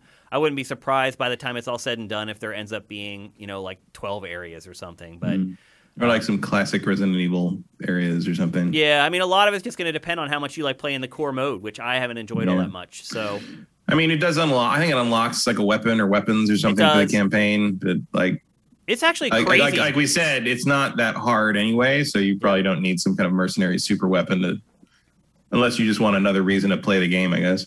Well, it's kind of crazy, like how much stuff does unlock in this game when you finish it. So there's like this extra content tab inside the main menu, and you go there, and you have accumulated already a ton of credits from playing the campaign. So you don't even realize it, but as you're playing the campaign, you're accomplishing all these objectives. And when you finish the game, it shows you all the objectives that you've already accomplished. So you have this huge cachet of credits that you can use to start unlocking stuff. And the list is gigantic. And a lot of it's just frivolous BS, like I said, concept art and stuff like that. But Mercenaries is one of them. And I think no matter what, you'll have enough money to unlock that. But that's pretty much how it works. Would I recommend replaying the campaign? I probably will replay this campaign on a higher difficulty setting. Not the one that unlocks when you finish the game. I'll never try that again. But I would also recommend like your first time like playing it the notch above normal, because otherwise I just feel like it is too easy. I feel like I walked through the game. And as you know, the threat of death is what builds a lot of tension in all games, not just Resident Evil. So if you have not started playing it yet and you're thinking about getting it and you do get it, I would recommend playing it on the notch above the normal difficulty setting, just as a pro tip. What about you, Matt? Were you happy with the difficulty setting as it is? Yeah. I don't know. Like, I don't find it very difficult, but I just find it annoying. So, like, I don't think I'd want to play it on a harder difficulty just because it would just take longer. It probably would be more annoying at that point, right? Yeah. I don't know. It's fine. Like, it's not like, yeah, I can see why someone would say it was too easy. Yeah. I feel like it was. I did die a couple times. Like, I died in a boss fight. And then one time I just got trapped in the corner of inside a building by literally like 6 lichen, and I just couldn't even get past them. I was just I mean, it's like the kind of the Resident Evil thing where it's like, early on, I'm like, oh my God, how do I deal with this thing? And then like once you kill a couple of them, you're like, oh, I get it. And then like by 20 minutes later, you're just running past them and don't even care. It's like, it's just sort of a tradition at this point. I think, yeah. I think that's a good way to describe it. I think if I were to play it again, I like I said, I completed it the first time in a little under 11 hours. I feel like I could probably finish it in like 5, honestly. Because you already know how to handle all the enemies. You already know all the puzzles. You already know where everything is located. I also would definitely 100% it the next time. I also would not waste the animals that I killed selling them to Duke instead of using them in recipes. All those little things that you learn the first time through, you could apply the second time through. And I feel like I could cut a lot of time. I'll be interested to see what the speedrun time is for this game. Current speedruns seem to be hovering around an hour and a half. Wow. That's a lot. Although, okay, the hour and a half one was New Game Plus with an infinite gun. Oh. The 2 hours, like there's a bunch of 2 hour knife only, no healing speed runs. I could see that. Yeah. But anyway, I really enjoyed it. Matt's kind of lukewarm on it. You've listened. I like it. I see why it got 7s and 8s. Did it? There's a like IGN gave it 8. A couple places gave it 8. I thought IGN gave it the lowest score of anyone. I don't know. I read one review where they complained about the fact that like Lady Dimitrescu wasn't in the game enough, and it's like, bro, you do realize like the game was made before she blew up. Like, I'm not even going to call out who it was, but the person who wrote the review had basically allowed the fact that fans had latched onto her to affect how he evaluated the game. It's like, and also it's like I think they showed her. I mean, obviously she blew up, and so they focused on it. But also like they don't want to show the rest of the game. Yeah, like they only showed you like the early stuff, like as the marketing campaign said. The rest of it would be a surprise. It's just like, who's your editor, man? Somebody should have told you you're being crazy. Like I think that's valid. Like like we're only going to show you the first big enemy you fight. Yeah, and that's that. Like the more games should do that. More people are going to like fall in love with her, and she's going to become this meme. Like there's no way to know that until it happens. No. Like it's absurd to hold Capcom's feet to the fire because fans loved her and she wasn't in the game enough. That's crazy. Like, but whatever. It is what it is. So I highly recommend it. Matt, would you recommend it to our Resident Evil fans? Yeah, I mean, especially if you like 7, I think this is an improvement in most respects. What about if you like 4? It is absolutely the spiritual successor of 4. It is definitely the Resident Evil I like the most after 4. What about people who like the more traditional ones, who like love the RE2 remake or the RE3 remake? I mean, this is a very different beast than that. The first person perspective is annoying to me. Like I just find myself constantly wishing I could see the back of Leon's head again. Like it makes me want to replay 4 like more than anything else. I find that so strange. Like you want something obstructing the screen. I don't get it. Yeah, all you're doing is hiding enemies and stuff from your view. I've never felt that way about a third-person view. But I have felt that way during this game. So he's going to cover up anything that's behind the head. Not if I'm aiming, because the camera pushes in. But his head is still there, I thought. It's still there, but it's further down in the corner. Yeah. Like his head doesn't block anything. Like it's not, neither does Nathan Drake's. Like I'd rather be able to see my character and see what I'm running around. And actually, the most I have had my screen blocked by any game character is Ethan in this game when he puts his fucking hands up. Like that doesn't happen that often. I literally, it happened enough that I kept getting hit from it. Like in the boss fights, like I got furious at that. Like I was like, I think you need to play more of it, honestly. I don't like. There's nothing in it that made me want to play more of it. I think a lot of the things, but I'm just telling you, as someone who's finished the game, a lot of the things that you're telling me that are annoying you aren't that big of a deal as you play on through the game. Like they either disappear completely or they pop up like once or twice again. It's up against some personal dislike walls of first person versus third person, of horror. I don't care about horror things. Of you're getting in my way and trying to make it seem atmospheric, but you're mostly just annoying me because the positioning of where you need to be to interact with things is so wonky and you get too close. I'm surprised they didn't bring that up until now. Oh, I agree with that 1,000%. Yeah, having you get too close. Just move that one pixel so that the icon will pop up so you can pick up something. And that's the problem because his hand covers the fucking prompt. Yeah, like I couldn't get it to pop up because I couldn't see where I was in relation to the object. Enemies are bearing down on you, and you're trying to get a key into a door, and the icon won't pop up so you can put the key in the door. Because the icon goes away if you get like too close to it. That's the thing that makes me confuses the hell. It's like, okay, I'm too close to the ammo to pick it up. Is that what you're telling me? Okay, like sure. I definitely. And meanwhile, if an enemy drops an item, you can pick that shit up from like 20 feet away.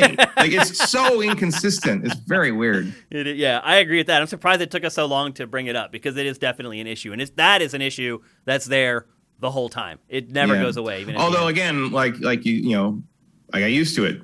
Apparently, so did you. Like you just adjust like, okay, this is the way this game rolls, I guess. Yeah. Whereas the other stuff was more in my face about it, literally in the case of his hands. But no, yeah, it wasn't until like I was imagining, you know, going in my head, running through the room, trying to find the shelf I needed to knock over, and I'm like, oh yeah, and I couldn't get it to work also because I got too close to the shelf and the prompt went away. I remember that. Yeah. Yeah, when the pressure's on, it could be really annoying. I'd love to knock this thing over, but I'm so close to it. Like, what does that mean? Yeah. It's not a thing. And the other thing, too, is when that stuff's happening, you're not thinking to yourself, like, it's really hard to die in this game. Like, no matter what happens, like, I can't get over the mental wall of the enemies are right behind me. I need to get this damn key into the hole. Yeah, well, also because, like, you know, there's I mean, it's not as much as the old Resident Evil, but the old Resident, you know, those games have that element of, like, you know, there's a finite amount of resources and you have to manage them properly. That's not as, you know, because of the crafting, because of how plentiful, you know, components are, that's not as prevalent in this game. It's much more forgiving. But there's an element of like, getting hit needlessly is a waste of resources. Yeah. And that's annoying. You know, it's like, it's one of the reasons regenerative health bars became such a big thing was because you don't feel like that anymore. Yeah. You know, that's more appealing to the mainstream kind of, you know, what some people call casual. To me, it's just like, you're not wasting my fucking time. Like, you know, because I remember at points where I'm like, okay, I'm just going to restart. Because I wasted 13 bullets on this boss that it turns out I wasn't even supposed to fight. And I'm not going to like do that. I'm just going to go back and run through it this time. Yeah. Which, like, you want to talk about breaking my immersion. You know, why am I supposed to be afraid of anything? Yeah. If like that's what I can do if it doesn't work out right. Like this is like the other thing too is save points plentiful. There's typewriters everywhere. There are also like checkpoints. Like there's like checkpoints. Yeah. Like, and I couldn't quite figure out when it checkpointed. But sometimes it just would. And I was grateful that I didn't have to redo everything since the last typewriter. But like, it seemed like semi-random. That only happened to me once where I really got screwed and had to go back to a typewriter. There was only literally one time in the whole game where I died and I reappeared and I was like, fuck. The rest of the time. Yeah, I didn't feel like there was, even when I got irritated, I was like, okay, I wasted all my bullets. I didn't even go to I just hit restart in the menu. And it took me back to, it didn't even take me back to my last typewriter. It was the beginning of the hallway I was in. Wow. It was like, okay, I lost like 2 minutes. Okay, that's fine. It's very generous in that regard. I don't know if that changes on harder difficulties. If there's a mode where like it's, you know, typewriter only mode or something, the kind of thing, like that would probably add some challenge. Yeah. But again, you can't control that. So it's not like you can it's not like you can force the game to only do. As far as I know, I don't think there's a mode where you can just be like, don't checkpoint me, only let me save at typewriters. Yeah, I didn't see any option. Maybe that's a higher difficulty thing. I don't know. Yeah, which a difficulty I probably would not touch. I don't know. I mean, it's Justin Horman in the chat said he's beaten it 8 times. Wow. 8 times? Including Village of Shadows difficulty, which he said was kind of hard at times.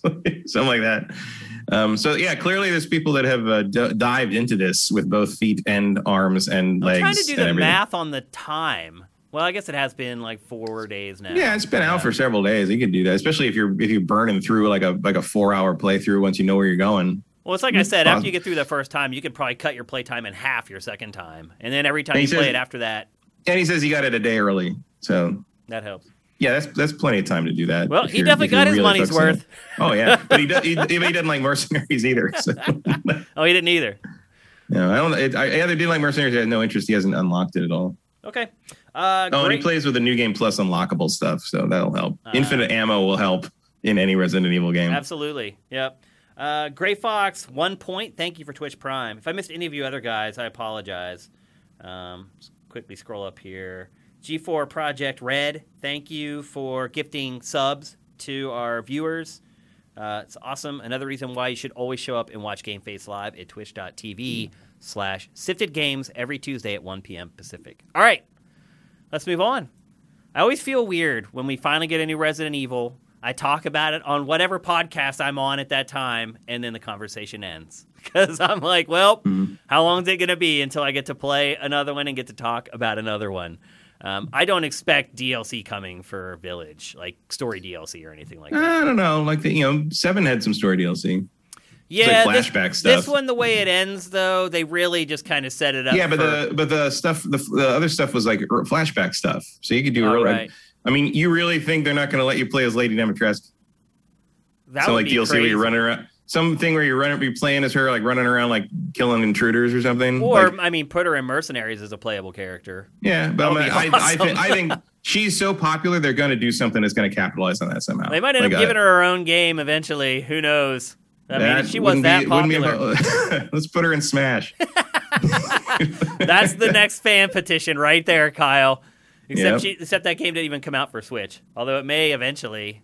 I mean, I think it might work. They might be able to get it to work if they really worked on it. That would be a cram. That would have to be a cloud thing. I mean, they got Doom Eternal to work on Switch. Doom Eternal's engine is a much more streamlined piece of art than this thing. Yeah, it's a lot more scalable for sure. But they could use the cloud solution. They could do that. But I mean, they use the RE engine for Monster Hunter Rise, and it looks really good. Yeah, but the downgrade on that's going to be notable. It'll be drastic. Yep, for sure. All right, let's move on. We just talked about Resident Evil Village for an hour and 20 minutes. It's amazing. Well, what else has come out this year? Justin Horman may be able to finish the game in that amount of time by now. Yeah, that's enough. That's enough time to finish the game on New Game Plus. Yep. We're going to go from one game developed in Japan to another. We're going to talk about Yakuza. Yakuza is a franchise that's really popular on Sifted. I really don't know why. I don't know why people really resonate with that franchise in our audience in particular. Because there's nothing else like it. Yeah, I mean, I guess so. And I'll say this too. So we're working on a new episode of Game Pass or Fail right now. I'm working on it with Vincent. And the game that we're covering is an open world action adventure.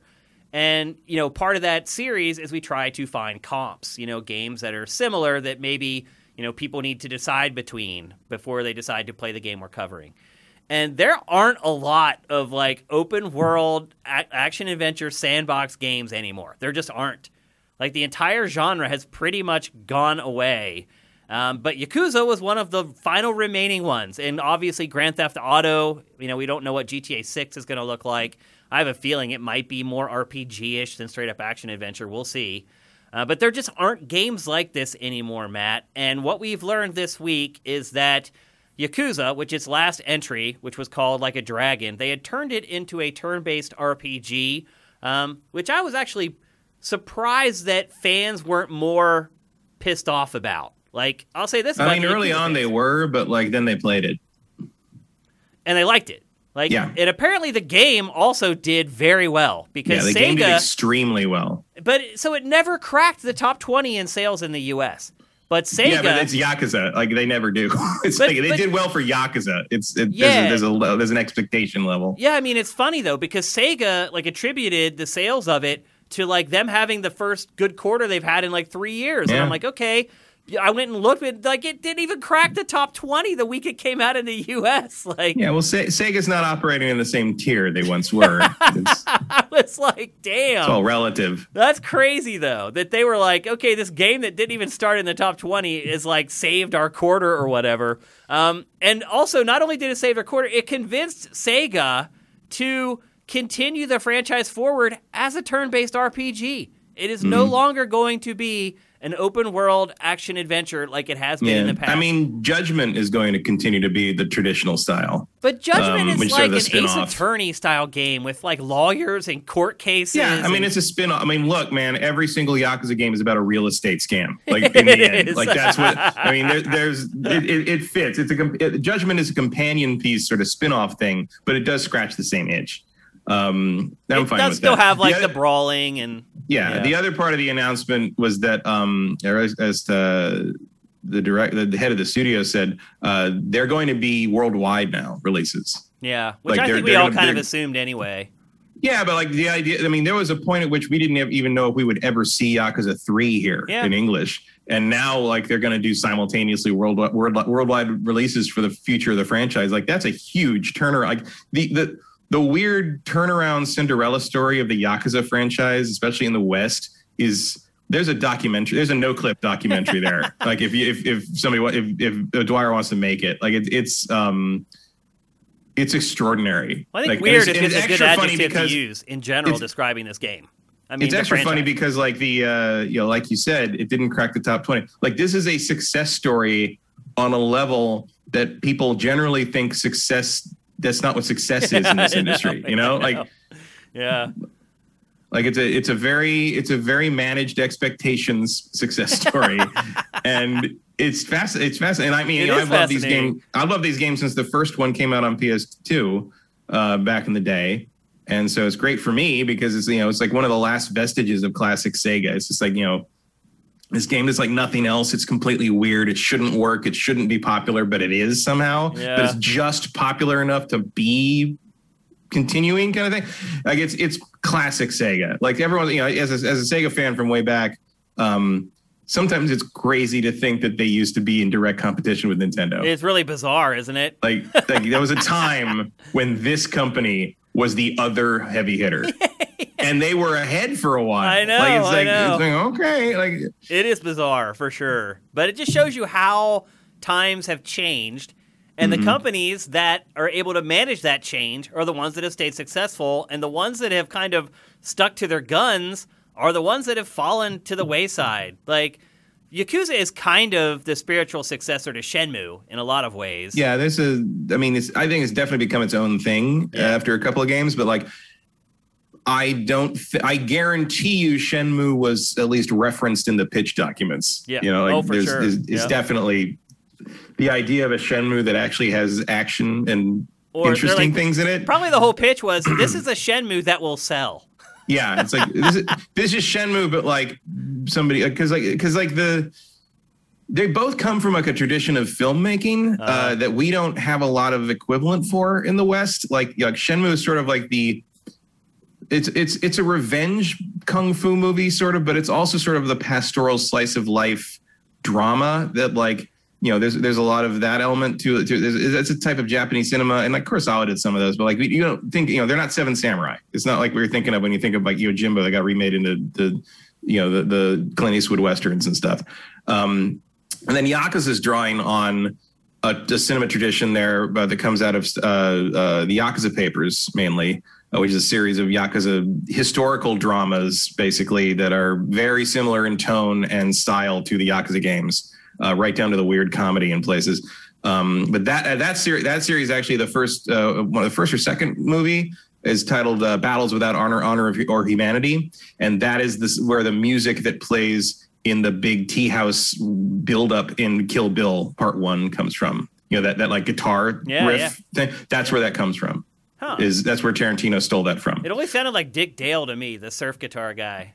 Yeah, like I mean, the influence. It's the same era. The influence is definitely there. The confluence of influences of all those things, like kind of feeding off each other in that kind of underground world back then, of like the kind of the auteur cinema stuff, like as it grew elsewhere. Fascinating. Like just fascinating. And that series, but you can find the Yakuza Papers, I think, on at least DVD by now, pretty cheap.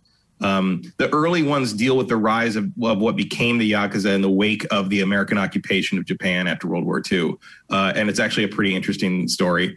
But that's where Yakuza comes from. It's sort of that heightened drama thing that feels like a soap opera. Yakuza 3 has a scene in the middle of it that's like a 45-minute scene of four men in a room talking about real estate ideals. They're just talking about who's making moves on this, and it's just like a blur of politician names and stuff. And it's just, but the thing is, like, if you've gotten invested in Yakuza, certainly that one at that point, because the stakes are high on that in terms of the characters you're actually dealing with and the existence of like the things that like have been established in the first two games. Like, you're riveted through this whole fucking. You shouldn't be. Like, it shouldn't be interesting, but it is. And like I mean, even the big supervillain guy in a couple, one of the more recent ones, like his whole thing was like he's going to be able to control the power grid.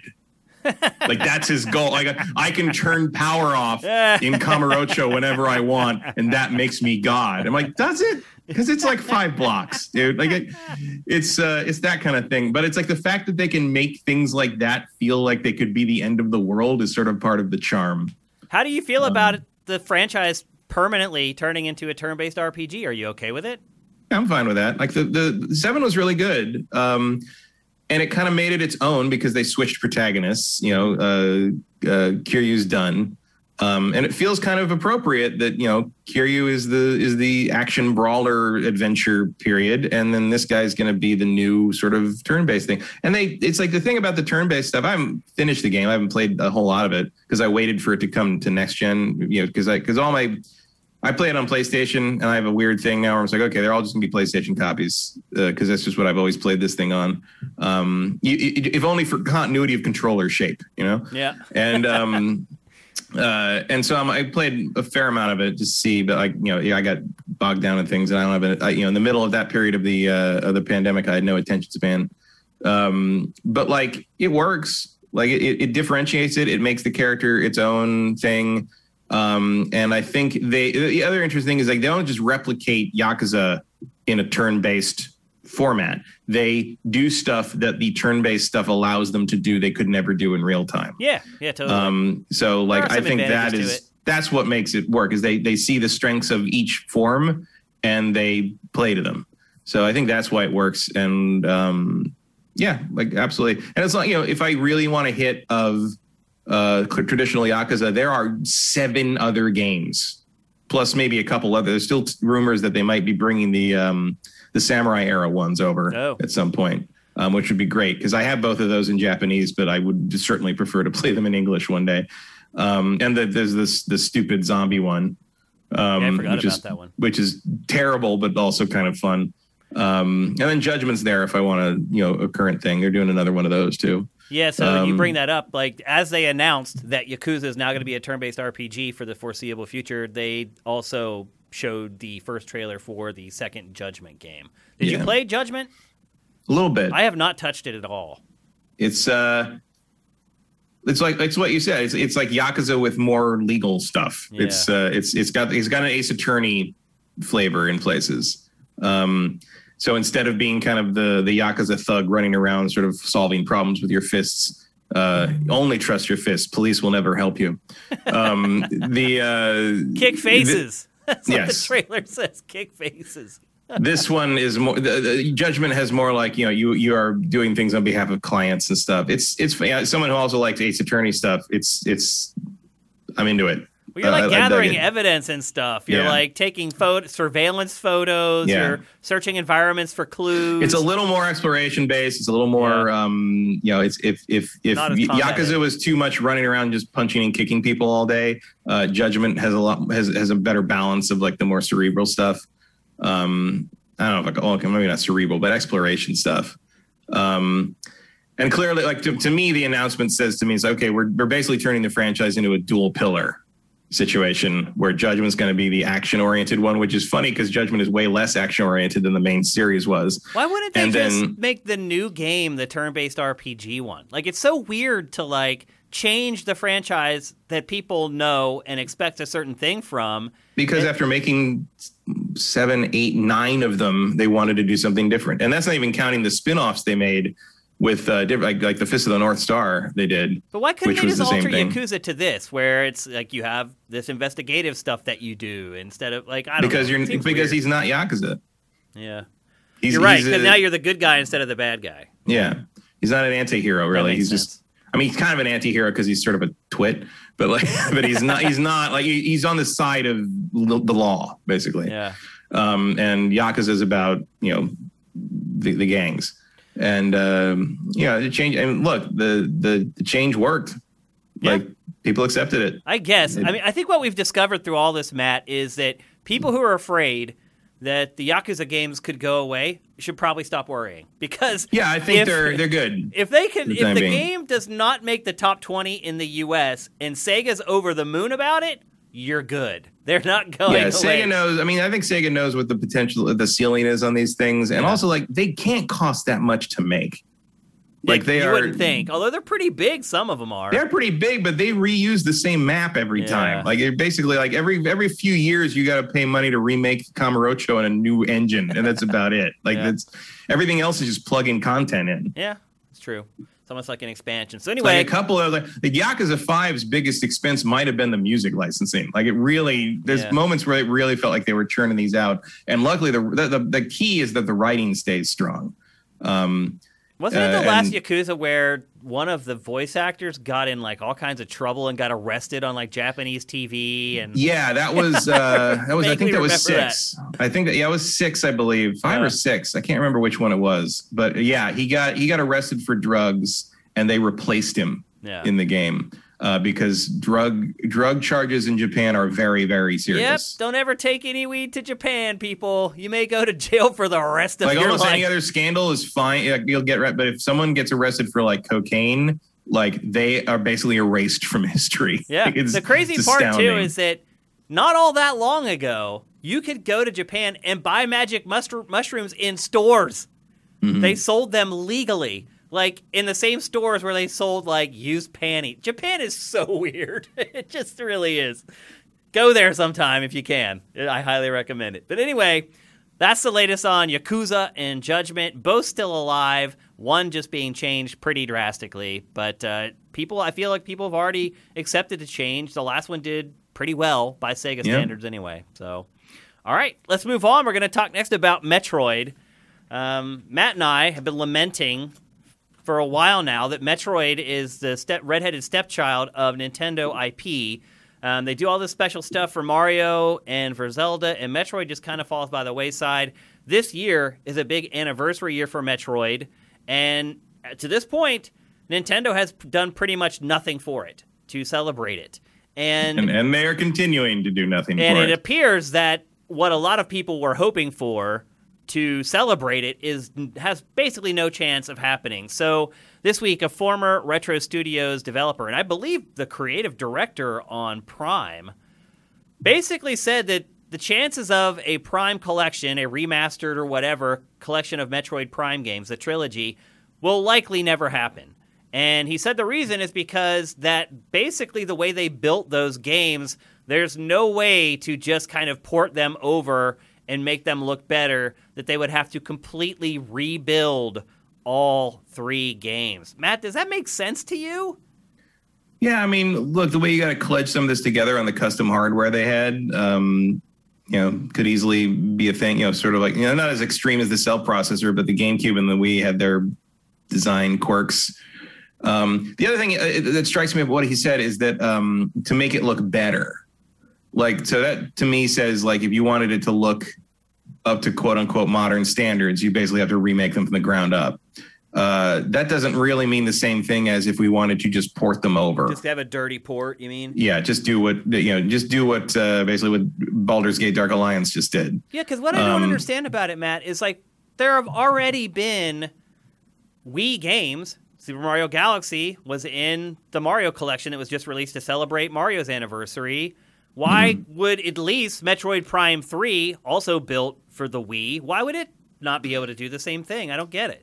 Because code is different between different projects. It just seems weird that Nintendo in the same way that like Resident, same way you'll never see a Red Dead Redemption 1 PC port. Yeah. Because they had to do what they had to do to get that thing to work, and then they don't want to go through the trouble of getting it to work on something else. I mean, call me crazy. I would just assume that Retro would be more advanced in how it coded things than Nintendo in-house was.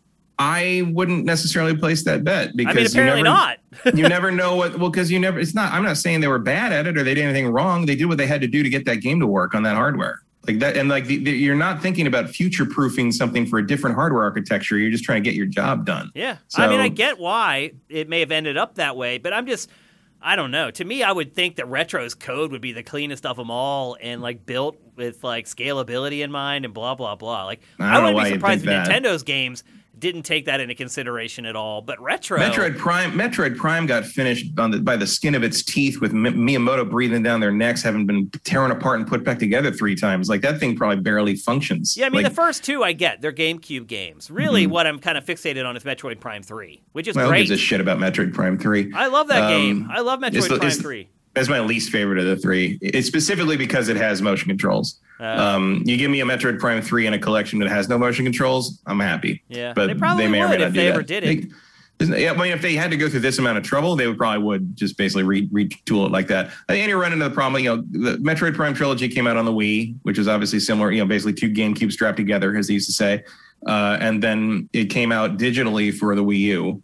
But now we're in a different hardware architecture world, and it might be a Nintendo thing. It might be all like, well, we don't want to just release, an up-res version of the games that runs on hard, even though that's exactly what we did for the Mario games. Yeah. We didn't even add widescreen to Mario 64. I mean, it feels like you could do a quick and dirty some sort of thing. You might be running into the problem of like controls. You have a problem of the clicky analogs triggers on the GameCube that like can't really be replicated, that kind of thing.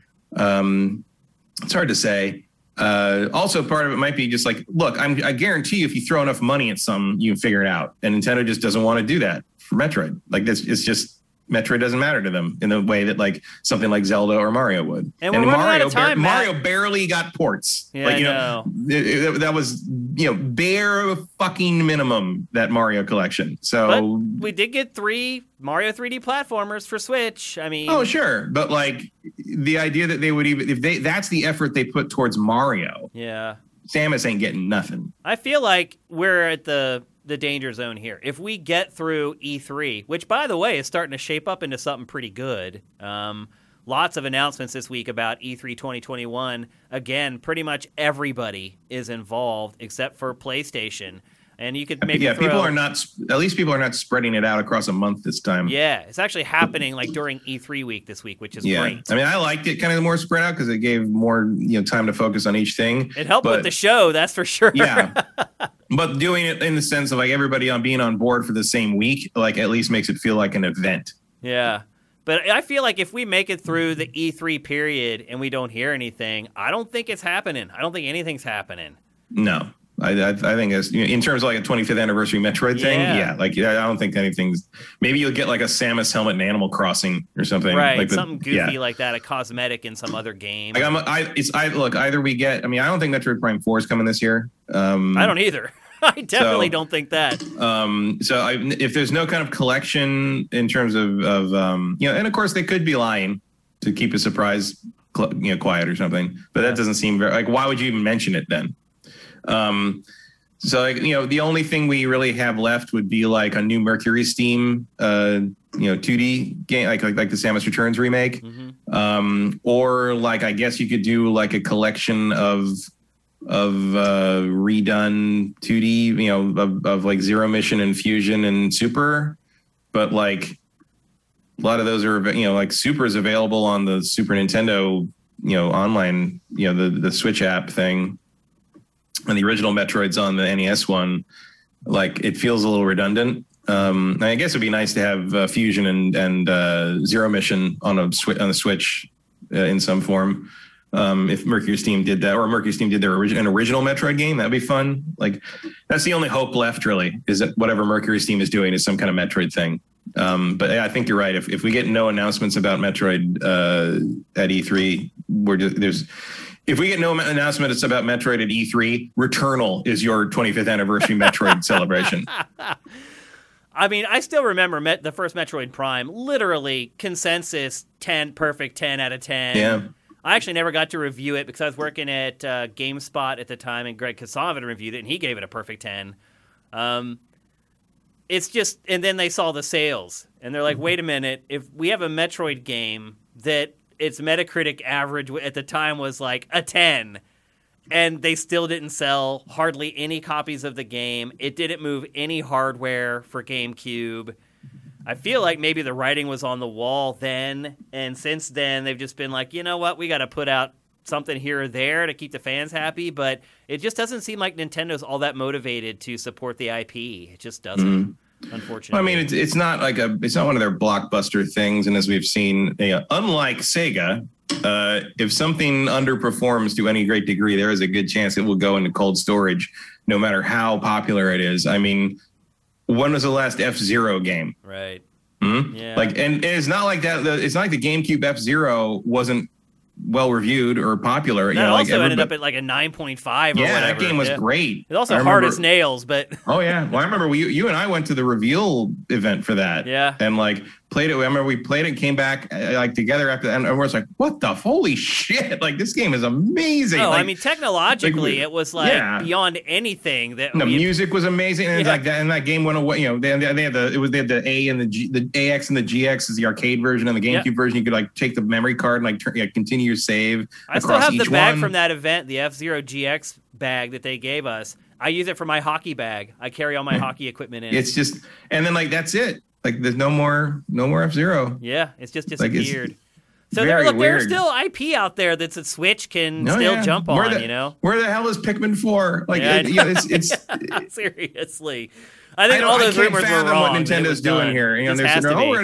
We're going to do more new IP. Cool. Give me another Metroid, assholes. What are you doing? It's very frustrating. Metroid's probably my favorite Nintendo franchise. Or I think it is. I've, when was the last time we got, I get to play one about once every 10 years. But, Metroid Prime's Metacritic is still 97. Yeah. Well, right now we're watching the B-roll is the beginning of Metroid Prime. And every time I see footage of this, I remember when I got to play it at E3 for the first time. And that was back when the first day the press got in for 3 hours before everybody else or something? Yeah, I think that's right. And so I ran straight to Nintendo's booth to play Metroid Prime. Of everything at the show, that's what I wanted to play more than anything. And so I ran to Nintendo's booth, jumped in there, I started playing, and I started hearing commentary over my shoulder oh, good, or look over there, or whatever. I turn around, it's Ken Lobb.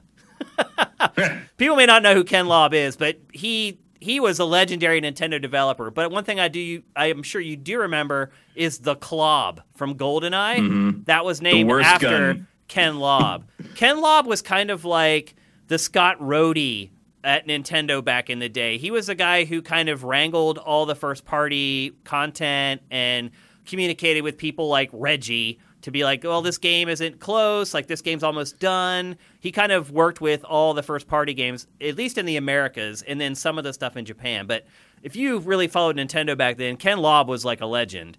And I turned my shoulder over my shoulder, and there he was, guiding me through the Metroid Prime demo. I'll always remember that. Now he works at Microsoft. Yeah, my main Ken Lobb and memory is he came by the office to show us Grabbed by the Ghoulies. Oh, yeah. Because he went to Microsoft with Rare. He went with Rare. He was the shepherd for all of Rare's games as well. Yeah. And that's why they named the gun, the worst gun in GoldenEye after him. Yep, as a joke on him. Yeah. But they showed Grabbed by the Ghoulies, and they demonstrated the game, and then there was it was a mini game where you had to kick goblins into a ball, a basket or something. I don't remember what it was. You had to defeat a certain number of goblins or something like that. Little things. Yeah, that game was so Ghoulies. Bad. And they had a record. He's like, the record on the dev team is this. The record for press on the tour is this or something. And he's like, we want to try. And Adam was like, Matt, you do it. And so I did it, and I beat the dev record by 8. Wow. And he just sat there what the? That's amazing. What? What the hell? Because back then, Rare's players were good. Yeah, and then later on, he really there was a weird reaction to that from him. And then later, I found out from one of the other people who was there that for the rest of the tour, he just kept talking about the Tech TV guy. The Tech TV guy broke all the records, and they're so up. The team was like, oh, we got to reset that. We got to beat that now. That's funny. It was not a barrier anyone expected to be broken by some rando on a Tech TV show. But that was a good time. He's a good dude. He is a really, really good dude. And it's a shame that Nintendo lost him. But when Microsoft bought Rare, he went with Rare, and he's been there ever since. I looked up the Metacritic for Metroid Prime just to see for that, and I want to read a little snippet of this user review from December 4th, 2002, which is responding. I remember there was a review. I can't remember who wrote it, but it basically started or ended. It said, "Say goodbye to Halo." because this game makes Halo irrelevant. And there's this user review here from December 2002 that says, "No, I cannot say goodbye to Halo, you stupid moron. Where is the multiplayer, Biznotch?" That's pretty and great. That is the most 2002 comment you will hear today. That's Biznatch, definitely from Biznatch. 2002. So there you go. Look, if you're crossing your fingers for Metroid or anything Metroid related for this year or in the foreseeable future, because I think Metroid Prime 4 is still like 2 years away, to be honest with you. Yeah, I will be pleasantly surprised if we're playing it for holiday next year. Yeah. You better pray to your Samus amiibo during E3 that we get an announcement, because otherwise it may be a long time coming. It's a shame. Just so it's like nothing. Like really nothing. Like, okay, Metroid Prime Trilogy Collection is unfeasible for the amount of money we're willing to spend. Like, give me something. I know. Give me ports of the Game Boy Advance games or something. Like, give me a version of Other M that isn't garbage. They I don't may know if pull that's something even like possible. that out of their ass for That'll be what I get. It'll be a remaster of Other M. Or it won't even be remastered. Just be a release. Yeah.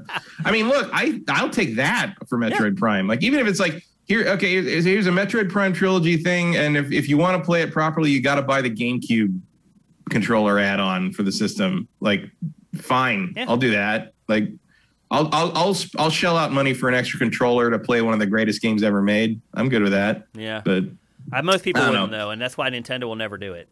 I mean, the answer ends up being take this my new retrobit HDMI converter for the GameCube and play Metroid Prime on that. Yep. Like that's what I'm gonna do. You can get that for like $30 as well. So this is like $15 on Amazon. It was nothing. It goes right out of the digital AV output and does as an HDMI into the TV. It looks great. Oh wow! All right, so that's the latest on Metroid. Next, we're going to talk about Fable, game that was, when was it announced first, Matt? Was it E3 last year? That was last year, yeah. I know it was last year, but was it E3? I can't remember. Yeah, I think or whatever passed for their E3 equivalent press con. I mean, they haven't been at E3 for a while either, technically. Yep. Well, you may remember that the new Fable is not being made by Lionhead, which no longer exists, and it's not being made by Peter Molyneux, who works on mobile games no longer exists. We haven't heard from Peter in a while. Like he's after 22 Peter Molyneux may no longer exist. I mean, I'm friends with him on Facebook, so he does, in fact, he is still alive. I see him on Facebook. It's like, man's got other things. I mean, he put in his time. He did. Yeah, he was always older than a lot of the other developers as well. Well, also he created a development industry in Guildford, in England. Like that town was nothing in that regard when he started Bullfrog there, and everything. Guildford's like a little minor hub of game development now. It is, and it's entirely because of him. Yep. Like, and everyone there, like you talk to any game dev there almost, at least for like 10 years ago, it's probably more people come from outside now. But at the time, anyone you talk to, they started there or they started at his company and then moved on to another company or founded their own company, or like, I only got into the game development because I was working some weird dead end thing here in Guildford, and Peter Molyneux helped me get a job at this other place. Like he is a saint to those people to some degree, because it's like he changed that town. Yeah, like it's amazing. Like he has whatever people think of him outside of that town, wherever everybody wants to call him a liar or whatever. Like he has a legacy that no one is going to be able to touch among the people I still respect in that him, town. I'll be honest. Oh, absolutely. Despite the fact that he is a liar. Let's just be honest. Like I called him. He is a salesman at the very least. The whole Milo thing was a big lie. Mm-hmm. I called him out on that. Literally, Matt, that was like a Wizard of Oz moment for me. I saw it at some pre-E3 event, and they all made us sit in this little room and watch this demo that they did. And after it was over, everybody left the room. I was just like chatting with some like Microsoft PR person, and literally somebody pulled the curtain back, and there were people sitting there with controllers like controlling the demo. And then I went on Invisible Walls and I just told everybody, and that blew up. Like you can still like Google like Milo and my name will come up for like the person who exposed it was a fraud. And then last time I was there, or last time I was in Guildford, Adam and I were doing interviews at various places, and we were doing one there for Fable 3. And we were there the day after they canceled Milo. Like Molyneux wouldn't even see us. He was so Shane. upset. I busted the lid open on that one. The PR person was not happy about it either. Yeah, I mean, this was this is like almost a year after that, but like clearly there had been trouble. Yeah, like, the PR person saw that I saw it, and he goes, "Can you not report that?" And I was like, "No chance." And he's like, "I get it." And yeah, but I mean, went on Invisible Walls the next day and talked about it, and that was it. We never saw Milo again. Well, I mean, they were still working on it for another 9-10 months after that, but then they just it was March or April. Yeah, we never saw it again though, and they killed it. And that was kind of the end of that. And there was like there's a lot of drama surrounding a lot of that. Where like some people at the company thought it was stupid, like it was never going to work. Yeah, those people were correct. There's like other people that believed in it. It was a whole thing. But my Peter psychologist mentions that Hello Games is in Guilford. Yeah, and that's what we were getting at, is that Molyneux's not working on this. It's being made by a new studio called Playground Games, and they are known for the Forza franchise. And we learned this week that the game is being built on the Forza engine. Matt, do you remember what the humans looked like in Forza Motorsport? Well, I mean, I remember what they looked like in Forza Horizon. I'm sorry. In Forza Horizon, do you remember what the humans looked like and how they interacted? And it was not good. No, but because there was no focus on it. I mean, this trailer that we're seeing right now, by the way, is all CG. This is just like a teaser trailer for the new Fable, and it's all we've got of it so far. Do you have faith, or do you think it's a good idea to develop a game like Fable on a racing game engine? And granted, because the racing game looks damn good, but... Yes, because the engine doesn't mean anything in that regard. It's not a racing game engine. It's just an engine. Like a racing game isn't any different from anything. It's just a camera stuck in a world going a certain speed. And if you just make it walking speed, it's a Fable game, I guess. My concern is more about the content. I'm not worried about the engine. I'm not worried about the tech. Playground Games has proven that they are extremely adept in tech. My concern is the world and the story and kind of the trappings of it. I'm not saying Fable's ever been, stellar in that regard. I think Fable is, as much as I like all three of them in their own ways, I think Fable is sort of a story of unrealized potential more than anything else. Not that I expect it to be, a wish and a dream. Not that I expect a game that Molyneux described at GDC. I was there for that, the where he announced Project Ego and talked about the acorn being planted and growing into a tree and all that stuff. I was in the room for that. I remember going back to the office the next day because I was the only one who stayed that late to see that because I wanted to see him talk. And I went back and I said everything. I remember Adam said something like, Cesar was like, uh-huh. he's like, I love the man, but people wanted to believe. Oh yeah, I was. And here's the thing about him: he will make you believe. Like when you talk to him, you're right. He has a reality distortion field that like when people talk about describe what Steve Jobs could do, Molyneux has that. Like that was my story of that is always it was another GDC for Fable 2. We're doing an interview for Fable 2, and I just played through Fable 1 as pure archer. Like I didn't use any melee weapons, which is very difficult. And we're setting up for stuff and to do the interview. And I told him that I just done that, so I'm excited. And he turns to me, he's like, if you love that, then you are going to love this button right here. And like he points to the Y button on the 360 controller, and it's like this button. Everything that you need to do in terms of ranged is just going to happen. You're going to tap it and there'll be a comment. And I'm just sitting there like, oh, wow. And like we walk out, and after we do the interview, we walk out and Cesar's like, what were you talking about with Peter there? He seemed pretty wrapped up in things. And I was like, oh, it's just, I was like, well, he was just telling me about, because I was playing an archer and I'm like, he just spent 5 minutes telling me that the Y button shoots. That's it. That's the only thing he said that whole time. Was the Y button it's shoots. How he said it, Matt.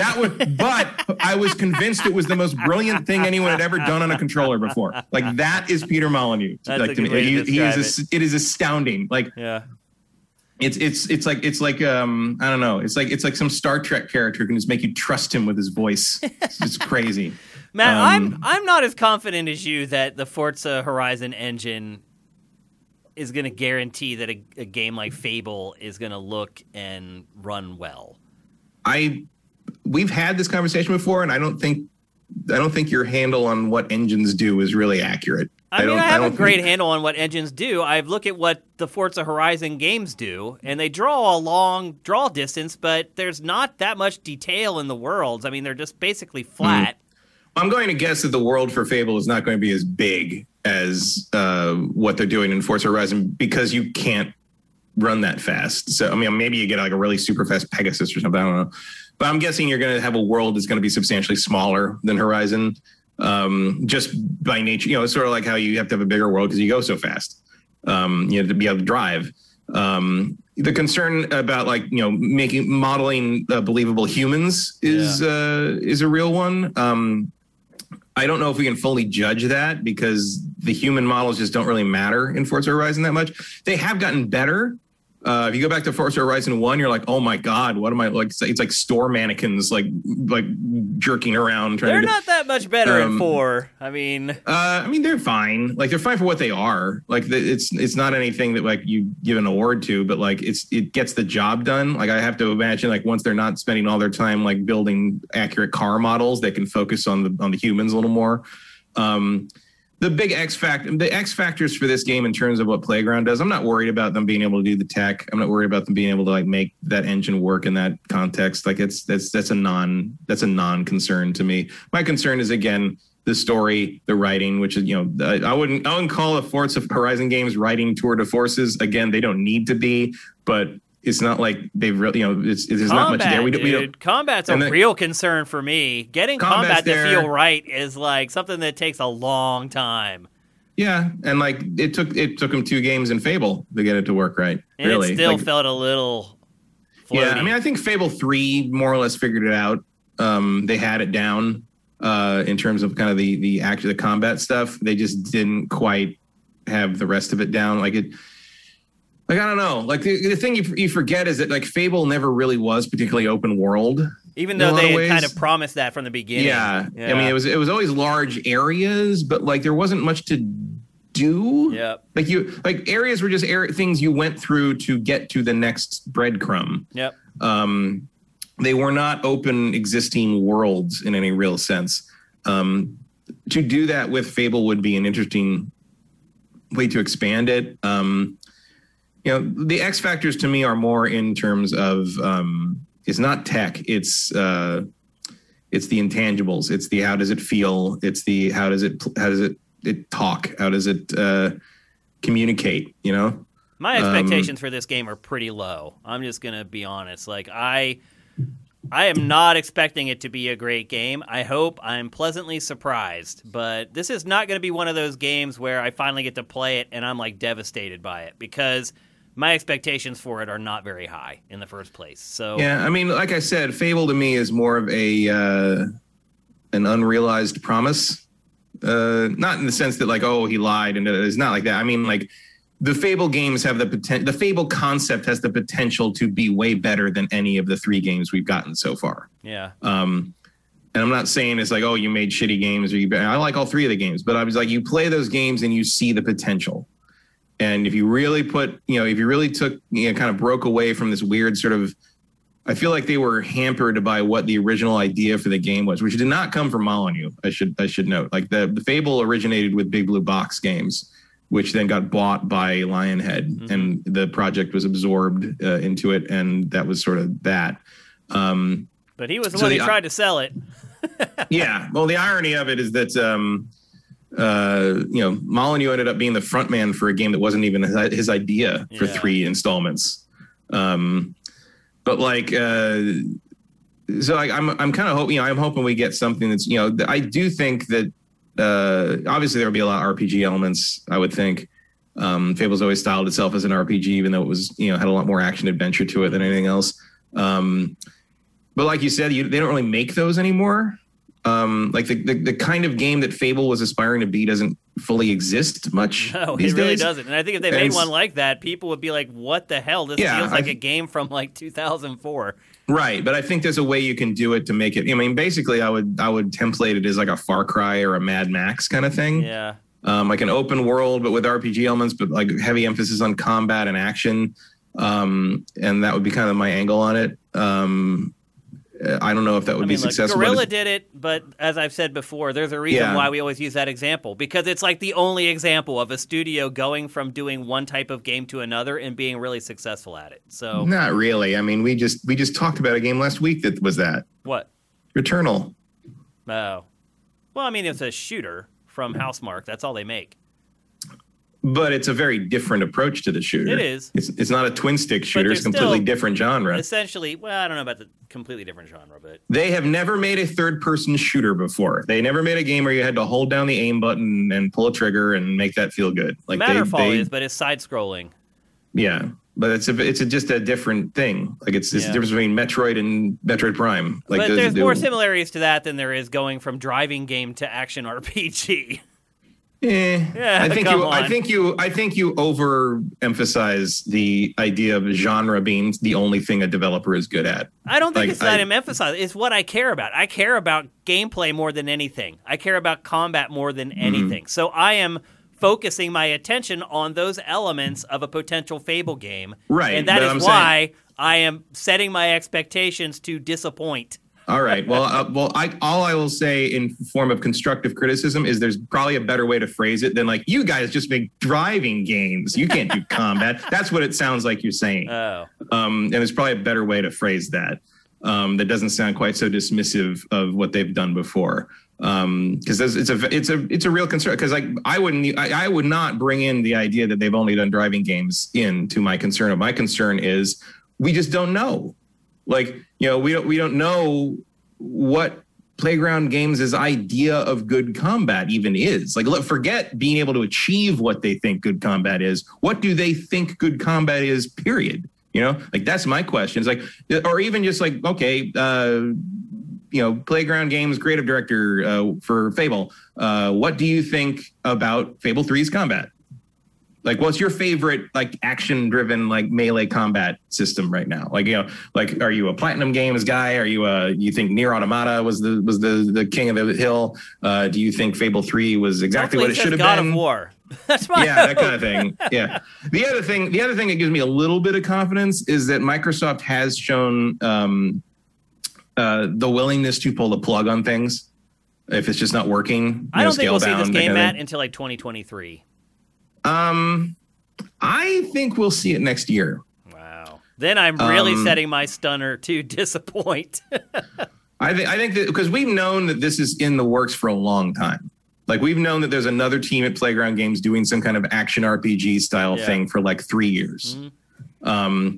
So I think this is further along than we might think it might be. I just think they're going to hit bumps in the road because they're just not familiar with making games of this type and blah, blah, blah. So maybe, but I also think that Microsoft's sort of, you know, in-house sort of support system is going to be helpful there. It should. And we don't know who they've got on this thing. They might have brought in some ex-Lionhead people or something. You know, we don't, you know, that could also be bad.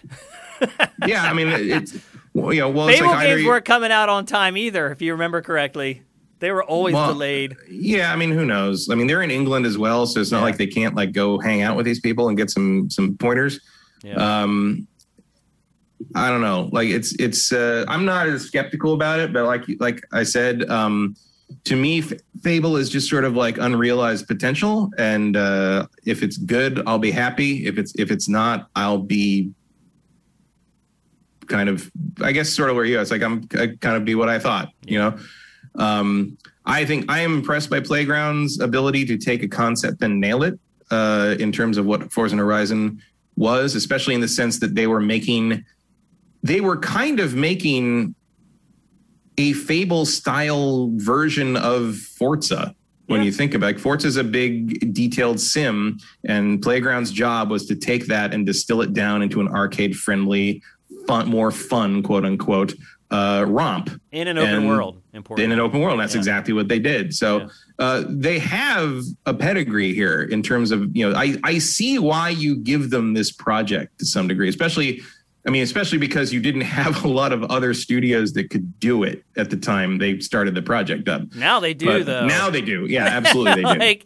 I don't know. I feel like they jumped the gun on that one a little bit, and now they may regret it. I mean, you got to get something out. Like, you got to do something. I understand why they assigned it to him. Yeah, I mean, I could definitely see, like, you get this out, it's fine, it's a good start, and, like, you hand the Fable 2, or whatever they call the next one, over to, like, Obsidian or something. Or that's even exactly Ninja Theory.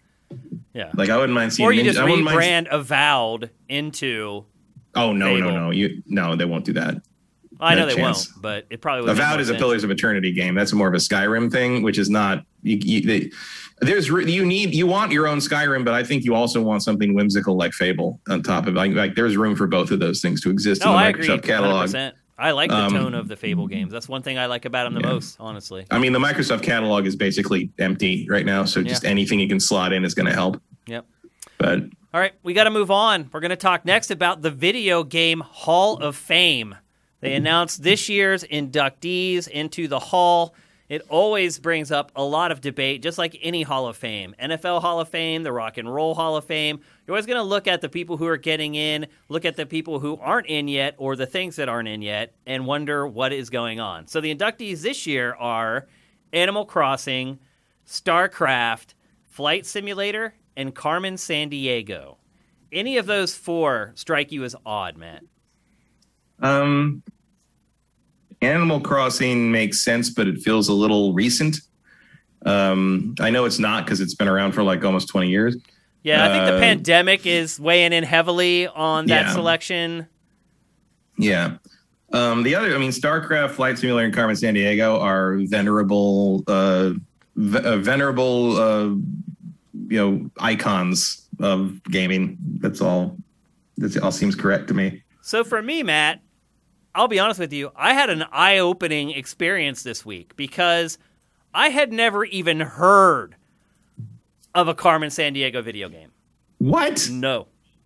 How? I don't know, Matt. Like, it's so funny watching what kind of crap schools were you in? Dude, I saw exactly. I saw Carmen Sandiego, and I'm like, what the flying F? I'm like, I've never played a Carmen Sandiego game. I've never heard of a Carmen Sandiego game. And then people, like, I started reading everyone else's comments, and they were all like, yeah, my school had it. And they're like, oh, my school had it. And, like, it was apparently this thing at school that none of my schools participated in. Yeah, that was a huge, huge franchise when I'm a little younger than you, but, like, yeah, I played all the Carmen Sandiego games. I've never even heard of one before. She had a cartoon series. I mean, I know her from that. And there was a game show. I know her from the cartoon. I know kids still like the Carmen Sandiego cartoons. Oh, yeah. But they all came from the games. But I mean, the Carmen Sandiego as a video game franchise has no relevance to me whatsoever. I didn't even know that there were video games. Isn't it? Yeah. So when I first saw it, I was like, are you effing kidding me? Carmen Sandiego? I'm like, yeah, I think they made like a shovelware game for GameCube back in like 2000 or something like that. I'm like, how the heck? And then I start discovering that these games were a part of like everyone's childhood but mine. I was just thinking about them like a few weeks ago. I was like, how come no one re-releases the Carmen Sandiego games? And I know they're irrelevant now because you need the World Almanac from like 1985. But like, you could include like a PDF or something. Like I would love to play those games again in a legitimate. I mean, I know you can probably get them for like, pirate or abandonware sites or something. But like, I had Where in the World and Where in Time and Where in the Solar System, I think. A bunch of I played those so much that at a certain point I didn't need the almanac anymore. I just knew the answers to all the questions. Like that's why I know the capitals of the states is those games. Matt, the crazy part about it is like I didn't go to school in one place. My parents got divorced when I was like 3 years old, and I bounced back and forth between my two parents until, pretty much my whole adolescent life. I went to schools in 3 different states. I went to multiple schools inside each of those states, and none of them had Carmen Sandiego. Well, if you'd gone to North Dakota, you would have seen it. You know that story? I don't know. There is a game. One of the games is called Where in North Dakota is Carmen Sandiego, and it was funded by the North Dakota Tourist Board. It was like an advertisement kind of thing. But one of the games is literally just where all of North Dakota. Like there's like 5 places in North Dakota, period. Like you should be able to find her in North Dakota very easily. But it's like a history of North Dakota thing that was sponsored by the state. It's fascinating. I had never even heard of them, honestly. They're fun, or they were fun. I don't know what they'd be like now.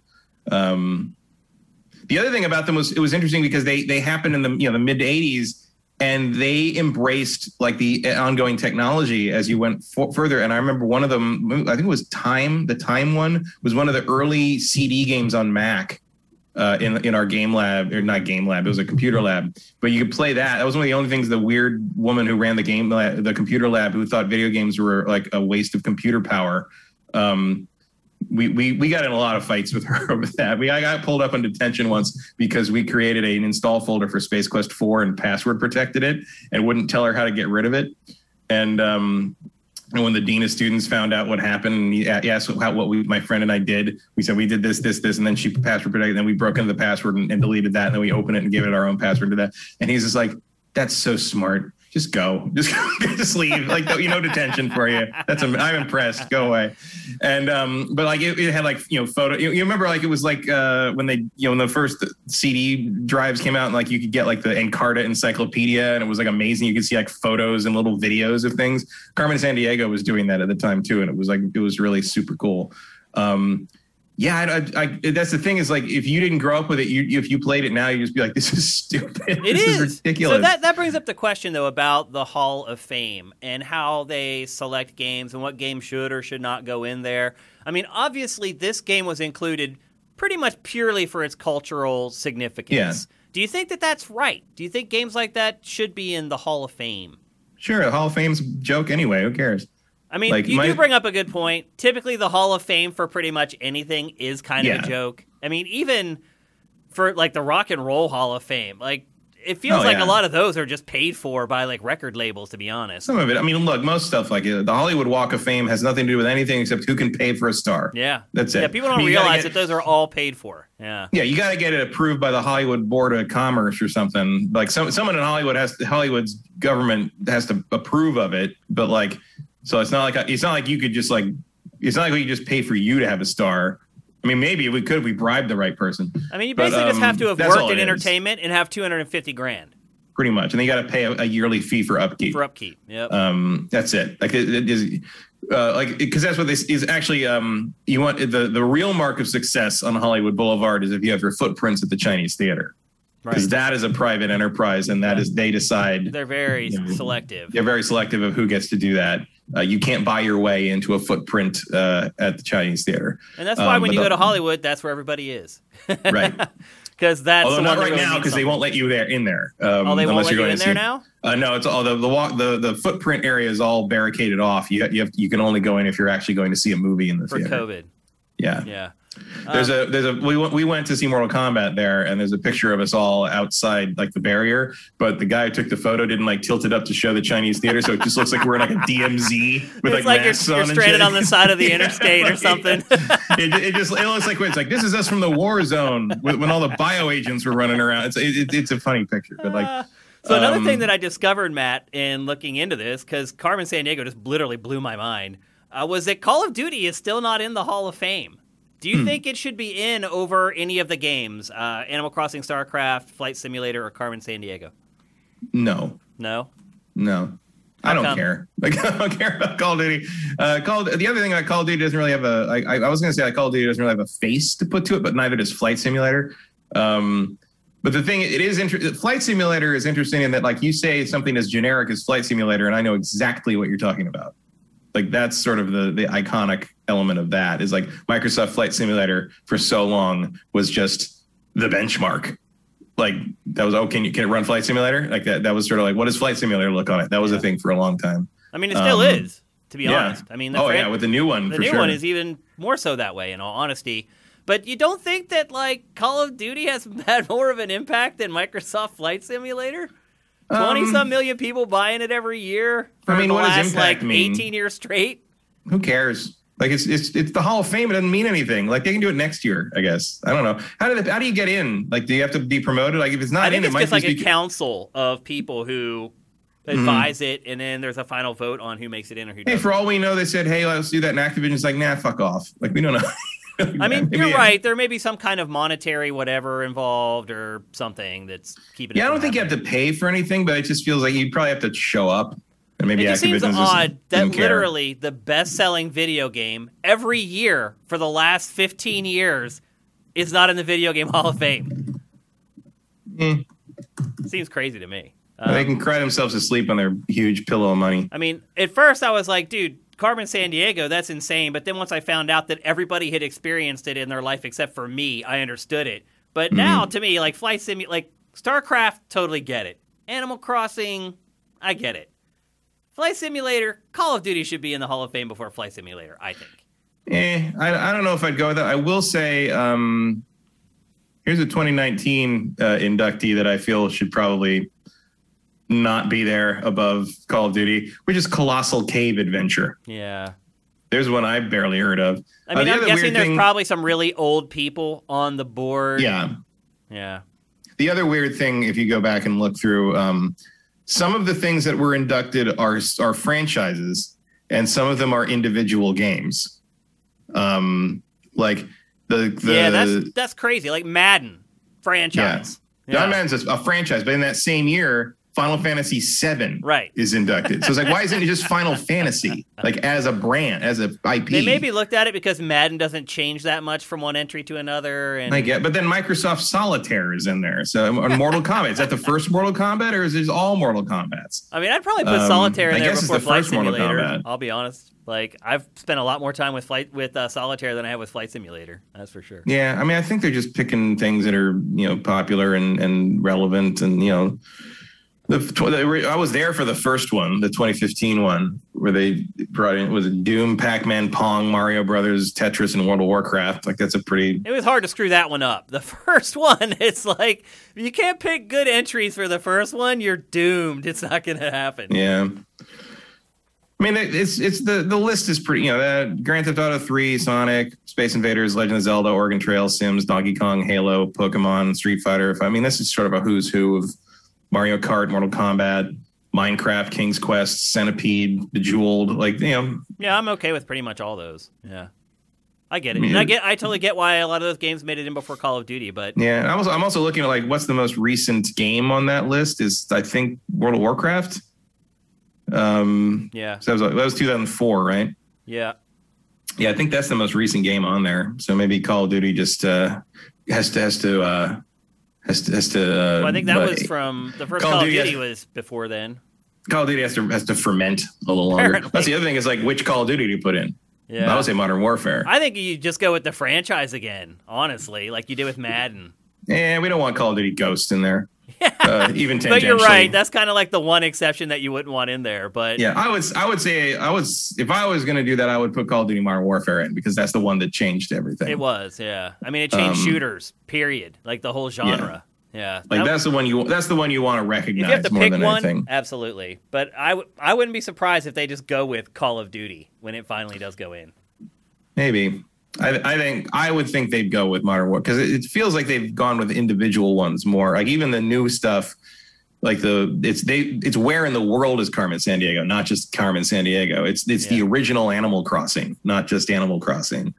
It is the original Animal Crossing. If you look at the website, it's actually pictures of like the N64 game. Yeah. Wow. Or the GameCube game. Wait, Animal Crossing debuted on GameCube? Yeah. What was Animal Leader? On N64? Animal Leader? Yeah. That was a different thing. Was it? Yeah. I thought that was the first Animal Crossing. I think so. Huh. Okay. But anyway, I remember that. I remember that name. Animal Leader was unreleased. Oh, so Animal US, Leader was an Animal. No, I don't think it was ever released. It was for the 64 DD, and it says everything here says it was unreleased. And then Animal Leader was released. Okay, so the 64 DD one was canceled, and then it was released as Cubivore. Oh, I'm thinking of a different game then. Yeah. Cubivore, it still is called Animal Leader in Japan, and I have the Japanese version of that game. And then you're right, it was changed to Cubivore and published not by Nintendo when it came to the U.S. It was some other third-party company that published it. But anyway, those are your new nominees for Video Game Hall of Fame. In the comments, let us know if you agree with the picks, and if you don't, what games you think should be in there instead. I also never do that, like the whole let us know in the comments thing. Get in the comments.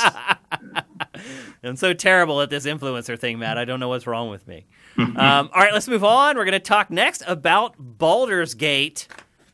Baldur's Gate Dark Alliance re-released this week. It's not a remaster. It's not a remake. It was literally just re-released. However, it has widescreen now. And doesn't it also display in 4K? It can, yeah. Yeah, but that's it. The assets aren't really up to it, but it does display in 4K. Have you been playing it in 4K on your TV? As far as I know, yeah. I mean, it's hard to tell. It is hard to tell. So last night, Matt, I've been having problems lately with my Xbox Series X losing sync with my television. I don't know why. Just this week it started, and is plugged directly into the TV with an HDMI 2.1 cable that came with the Xbox. I plugged it into my TV, and last night I was playing a round of Rocket League, and in the middle of the game, it just cut out black, and it just kept happening. So, mine does that sometimes. What is that? That I think it's something to do with the dynamic resolution.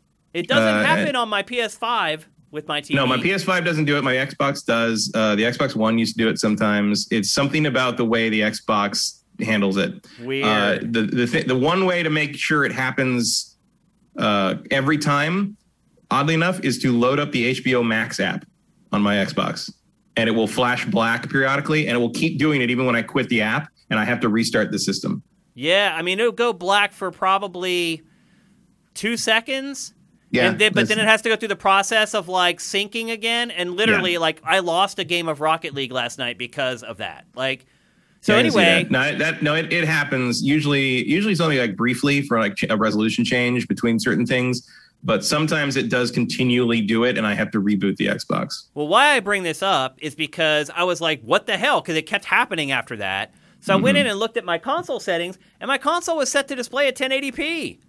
And I'd taken it back and captured at 1080p for whatever game I played last on it. And it doesn't automatically detect that it's plugged into a 4K TV and start broadcasting at 4K. I had to go in and manually set it up, and I'll say this, it didn't happen again after that. I don't know if that's the problem, but there's some kind of a thing going on with the Xbox doesn't like talking, because I think we have the same TV. Essentially, type, yeah. The LG panel. There's something about the way the Series X doesn't like talking to it the same way. I'll check my settings and see if it's stuck on 1080p as well. I'm curious now. The Series X also, by the way, is of the two consoles the one that has the more problems with the 4K 120 pass-through. I had problems with both. Some people have said the PS5 doesn't have that issue at all. I had the problem with the PS5, but it was way worse on Series X. So I don't know if there's some kind of a handshake problem with the Series X. I don't know. It could be. I don't have that problem at all with the PS5. The PS5 has never done that. I've never had it happen either, other than when I was trying to send it through my new receiver. It just would intermittently work. Yeah, it's not really a big deal. The other thing that happens sometimes with the Series X is the HDR stays on when I switch back to the menus. So everything looks really dramatic. Matt, I've also had times where if my Series X went to sleep and it woke back up, it was at 480p when it woke back up. Have you had that happen? That's a new one on me. No, I've never seen that. That's happened to me a bunch of times. And the only way to make it go away, you can't even go into the menus and change it. I have to restart my Series X to make it go back to 1080p or 4K. So anyway, I've never had that, but it's similar. Yeah, I've had to restart the system several times to get it to stop doing the weird resolution stuff. All right. Well, anyway, let's talk about Dark Alliance. It doesn't really surprise me that a game like that this game would cause that to happen either, because I'm sure there's a lot of kludgy shit happening in there. Because this was the definition of quick and dirty. There are no bells and whistles on this re-release at all. No online play, no nothing. If it was not in the original game, it is not here. So this game is from 2001. Yep. It uses the third rule set. Is that right? Third edition. An approximation, an action RPG approximation of the third edition. Yeah. And it is an action RPG, which back in 2001, there weren't a lot of those. In a lot of ways, this game is kind of a trailblazer. I remember. This was one of the few Diablo-style games on consoles at the time. Yep. Like there was nothing else like this to some degree. I mean, you had a bad PS1 port of Diablo 1, but at the time, Diablo 2 was about a year old, and there was nothing else like it on consoles. I remember my roommate, Gerald Valoria, who now works at Blizzard, he was reviewing this, and I didn't even play it back then. He was playing it for review for GameSpot, but I sat and watched him play it for a long time. He was a huge D&D guy, and he freaking loved it. For some reason, I remembered the game being better received than it actually was. I thought it got like all 9s or 9-ish scores. No, it didn't get tremendous reviews, but it is very, very loved. Yeah, it is. It is considered a classic by most people, and I think rightly so. I think it's still fun. Is it holding up for you? Yeah, I still like it. I mean, look, I actually replayed it, most of it last year on Xbox, the original Xbox, or maybe it's PS2. Maybe PS2. I have all of them. I mean, because I have 1 and 2 on both Xbox and PS2. I have Champions of Norath, which is the EverQuest one that Snowblind went on to make after Interplay pulled this away and gave Dark Alliance 2 to Obsidian, and then or to Black Isle rather. And then I have Champions Return to Arms, which is the sequel to Champions of Norath. Champions Return to Arms, I got for $9 in a bargain bin when I first moved to LA, and I never got around to playing it or opening it. And I looked it up on eBay. That thing's $400 now. Dude, so I was just searching around. All these games are super valuable because of the nostalgia. Dude, it's crazy. I was searching around for information on this game today, and the Game Boy. Is it the GBA version? Was that what it came out? The GBA version of this game is worth $800. Yep. They didn't make too many of that. $800. Holy crap, dude. My eyeballs almost popped out of my head and popped down onto my keyboard. I was like, oh my God. It made me start thinking, do I have that? I don't know. I might. I have a lot of GBA games that are just packed away at this point. I might have it. I had no idea. It's so awesome when you stumble across something that you own that you thought was worthless that is worth a crazy amount of money. It's really awesome. So I've never played this, Matt. Can you just give a quick overview of the plot and how it plays? Yeah. So Baldur's Gate. So Dark Alliance is it's a 3/4 perspective dungeon crawler action RPG. And you basically you pick a character. You can play as an arcane archer who's a human male, with some kind of a dwarven fighter. You can't create the characters; they're preset characters. So it's a male human archer, arcane archer, a male dwarf fighter, and a female elf sorceress. I think. I've never played her. She's very hard to play solo. And you pick the character, and they come to Baldur's Gate, the city of Baldur's Gate. They get ambushed by in the middle of the night. They get ambushed by a bunch of bandits, and who are working with this weird guy in a fancy helmet. And they take all your money and they leave you for dead, and they run off. And you wake up in this tavern called the Elf Song Tavern, and where the bartender helped you out, and everybody there helps you out. And you wake up and you're like, I'm gonna go deal with these bandits because I'm pissed. And they're like, well, be careful. The first thing you should do is go through the sewers, because they hang out in the sewers, and go through the sewers. You have to go through the basement of our tavern, and there's a lot of rats down there. So there you go. So if you want it's literally go into the basement and start by killing rats. And that's that. So and from there you go down and you're going to discover there's a whole conspiracy thing going on with there's the new, because the thieves are this bad new thieves guild, that the old thieves guild is the honorable thieves, and the new thieves guilds are murderers, and this is a war between the thieves guilds. And so you got to go down and figure out what's going on. And this guy with the helmet's working for this evil beholder guy who's doing some nasty summoning demon shit thing. It's the classic sort of fantasy D&D story that sort of starts small and spirals out into you better kill these guys before they destroy the city kind of thing. Now, is the combat like Diablo? Is that how it works? More or less, yeah. Obviously it's not point and click because you're using a controller, but you are steering your character around with the analog stick, and you hit the X button to attack, and hold it down to attack longer. And they attack back, and you use health potions and mana potions to keep your life and mana up. And that's that. You find more. There's a lot of loot. You find armor and and weapons and equip them and go back to town, portal back to the Elf Song Tavern and sell them off and portal back, and using potions of recall, which are not scrolls and totally not scrolls of town portal, and you totally can't sue us for that. And you level up in the same way you level up more or less in third edition. You start real weak, you get strong pretty fast. Little increments of up, little increments matter.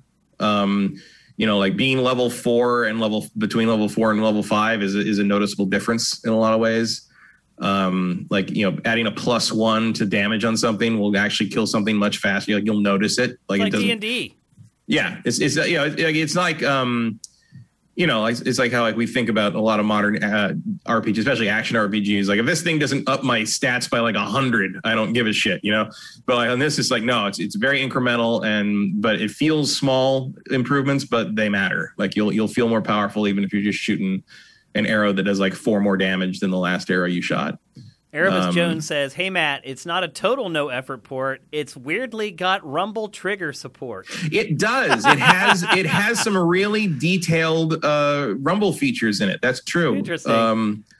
Freaked me out the first time. I wasn't sure what, because it'll rumble when things are happening. It'll rumble when you're low on life, which is good because one of the flaws in this game to me is there's not a lot of visual feedback for your life bar dropping, because that's the thing is the monsters run on third edition rules too, and third edition critical hits can hurt, and if you're not paying attention, 3 hits can kill you. Wow. If they get lucky on their under the hood rolls. So I've died pretty fast. It's a hard game. The second boss is probably the hardest thing in the game. The second boss. In part because of what level you are when you get there. You're level 3 or 4. Right. And the boss is this orb that is creating all this undead. You've been fighting all these undead through the whole area, and you have to fight this orb, and you have to hack away at the orb, and then it floats out of your range and it summons a whole horde of zombies and skeletons, and you have to fight off a whole group of skeletons that swarm you. And if you're not lucky, if your rolls aren't good, if you're not lucky, you don't have good enough weapons and armor, you are going to get steamrolled, because you got to go through 3 waves of that. So that is the big crucible. That's the bottleneck of this game, is that second boss. It's if you're not ready for it, you're like, what the hell? Because the thing is, the enemies don't respawn. So it's not like you can go grind for loot or something. You got to get through it one way or the other. But did you beat it? Play 2. What? Did you beat the boss? Oh yeah. Oh yeah. I got. This is not my first rodeo with Dark Alliance. I knew it was coming, and I knew to this item, one of the weapons, this weapon isn't as good as the other weapon I have, but I'm going to keep this one because it's better against undead. Right. It's more suited to the task. How much are they selling this for, Matt? They are selling this for an absolutely ridiculous $30. Wow. Which is almost as much as it cost when it came out. $30 would not be a bad price if it was both games. Right. Yeah. But $30 is too much for this. For something that does nothing but give you widescreen and rumble, it is. I think it's an absurd price. I paid it. I'm happy with it. I really like this game back in the day. I like all these games, all 4 of them. Uh-huh. I still like games like I played Chaos Bane when it got cheap, specifically to kind of scratch the Dark Alliance itch, and it does a pretty good job of that. So I'm not going to tell you to go buy this for $30 if you've never played this before, because if you are the customer that is correct for paying $30 for this, you already bought it. The other thing I will say that I really enjoyed about this was the fact that they dropped a trailer the day before it came out. So I have a friend who's she and her mom and their whole family really played this game to death back in the day, when she was growing up. She played this with her grandma when she was growing up, and they played through everything, unlocked everything, got through extreme difficulty, unlocked restored, and all the whole 9 yards on this thing. And when I saw the trailer come up on Sifted, and I sent it to her, and there was celebration, everyone texts oh my God, that's it's awesome. Tomorrow, oh my God, squealing in joy, all through it was I've never seen anything, and got it, and they've been playing it the whole time. the love people have for this game is tangible, and like and it was, you know, and I was like, I mean, it's $30, and she's like, don't care, like instantly, like doesn't matter. Like, how long is it, Matt? Is it like a huge game? It's I mean, it's not super long in terms of like kind of by these game standards, I wouldn't say, but it's going to take you a while to get through it because it's hard. Okay. So it's going to take you some time. And then like if you get it's you're meant to replay it as well, like these games tend to be. Mm-hmm. So like you once you go through it, you unlock this thing called the gauntlet that you then can go through. And once you get through the gauntlet, you unlock extreme difficulty. And if you go through extreme difficulty, you unlock Dristo Erden, who's a famous D&D character from the R.A. Salvatore books that you can then play as him. And you can play together as a local 2-player co-op. You can also import your character between games. That was more relevant in the PS2 days when you could take a memory card to someone's house and import your character there and kind of play with them that way. There's no online play because it is just a straight port. There was never online play before, so there's no online play in this. Theoretically, I guess you could try to do like share play on PS4 for like an hour. Like I guess that might work. That'd be annoying though, because you don't want to play this more than an hour. Yeah. Especially if you're spending $30 for it. Yeah, exactly. But in terms of like, you know, I mean, having just played it on PS2 last year, this is definitely easier on the eyes. The fact that it's widescreen is great. And it's you know, I've said before, I think on the show, like when they announced the new one, I was hoping they would do this. I was hoping they would do remasters of these because they're so hard to get. They're so expensive now. You know, for one, usually I can't remember which is which, but one version of the first game, PS2 or Xbox, is more valuable than the other, and then the other one version, the opposite version of the second one, is more valuable. I can't remember which is which, but one is like. I think it's the first one. I think it's the Xbox one is more valuable. I think like the PS2 version, you're going to pay like $18 used, and the Xbox version, you're going to pay like $80. Weird. I don't know why that is. And then it's backwards the other way around. I might be wrong on that. I might be mixing them up, but that's how I know one is valuable and the other is less. And then it's the other way on the sequel. And then both Champions games are absurdly expensive. And I still kind of think this one's the best one. Okay. I think they nailed it the first time out. But you only recommend it for people who are already fans? Is that what you're getting at? Yeah, if you loved this back in the day, totally pick it up. Like it's exactly what you remember it, except a little bit better. If you've never played this game before, it's not gonna probably change your mind. You should probably just get Diablo 3 or something. That's why we show them B-roll, Kyle. Yeah, because you can watch this and you can kind of see what kind of game it is. You know? Yeah, you see what you're looking at. Yeah. The other thing to note is, I don't know if the B-roll is showing it because they can't see it, but like the water in this game was a big deal at the time. Oh, I remember that actually. Yeah, the fact that you could walk through the water and it would leave like ripples and stuff. Like nothing did that on consoles. That. The good old days where stuff like that mattered. The other thing to note is that this has a stellar voice cast. Like, this is the same voice acting agency as Metal Gear Solid 1. So it's a lot of the same characters. The We're also bartender seeing the water right now, by the way. Yeah, the bartender is Jennifer Hale, who most people will know as either Princess Peach or Fem Shep. Yep. They've got John Rhys Davies is in there as a character. They got this guy who played the psychiatrist in the Terminator movies in there as a guy. Cam Clark, Liquid Snake, Leonardo the Ninja Turtle. He's in there as a very jumpy priest. A couple others. It's a who's who of voice actors from that era, which is pretty great. The other thing you can dig into is the drama behind this series, which is fascinating because no one really remembers Snowblind anymore. But they did some really cool stuff. They did this, and they did the Champions games, and they did War of the Ring, Lord of the Rings game. But this is on their custom engine, this Snowblind engine, and also called the Dark Alliance engine because it started with this game. And then when they did a sequel, Interplay gave the sequel to Black Isle Studios, who then used the same engine. And Snowblind was so mad that I'm not sure if they were mad that they got the game taken away from them, or if they just like Interplay just played publisher and acted like they didn't get to stick with this series they basically created. But Snowblind sued them for using their engine for Dark Alliance 2 and Fallout Brotherhood of Steel. There's a game no one wants to remember. They made a game like this out of Fallout, which is famously considered the worst Fallout thing ever made. And so they sued them for that. And as Snowblind moved on to the Champions games, which are essentially this, because Dark Alliance 2 is just basically the same game with a couple more characters you can play. Champions of Norath is a real evolution of what this game started. So those are kind of the two differences there. But in the end, the settlement was basically like Interplay wouldn't use the engine anymore, but they could continue to sell the games that they already made using the engine. And then at some point, they actually had to transfer the Baldur's Gate Dark Alliance trademark to Snowblind. And then there's a whole bunch of weird nonsense involving the Baldur's Gate trademark, which I believe is why the new one that's coming out next month is called Dungeons and Dragons Dark Alliance and not Baldur's Gate Dark Alliance. Yeah. Okay.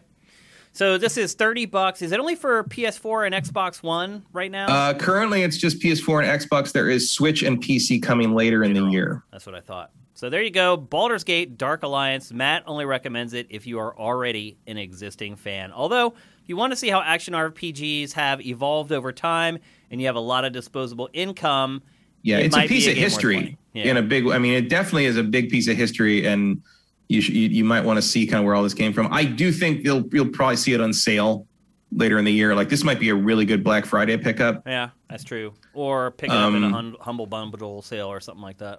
Yeah, it's also kind of. I mean, I don't want to harp on this like we have, but like if you released this like 2 months ago, I might have said get it now because there's nothing else to do. Yeah, you know, there's a great, especially if you have someone to play with on couch co-op. You'll have a blast with this thing. I think if you can accept that it's a 20-year-old game without a lot of bells and whistles in that regard, I think it holds up for this kind of genre. I think it still works. Okay. All right, let's move on to our last topic of episode 255. We just got finally tech specs leaked for PlayStation VR 2. Up to this point, really all we had seen were the controllers for PlayStation VR 2. Sony had announced a couple things, like it had said that it's going to be attached with a single cord, so we knew it was going to be corded, but we also knew that it wasn't going to have as many cords as the first PlayStation VR.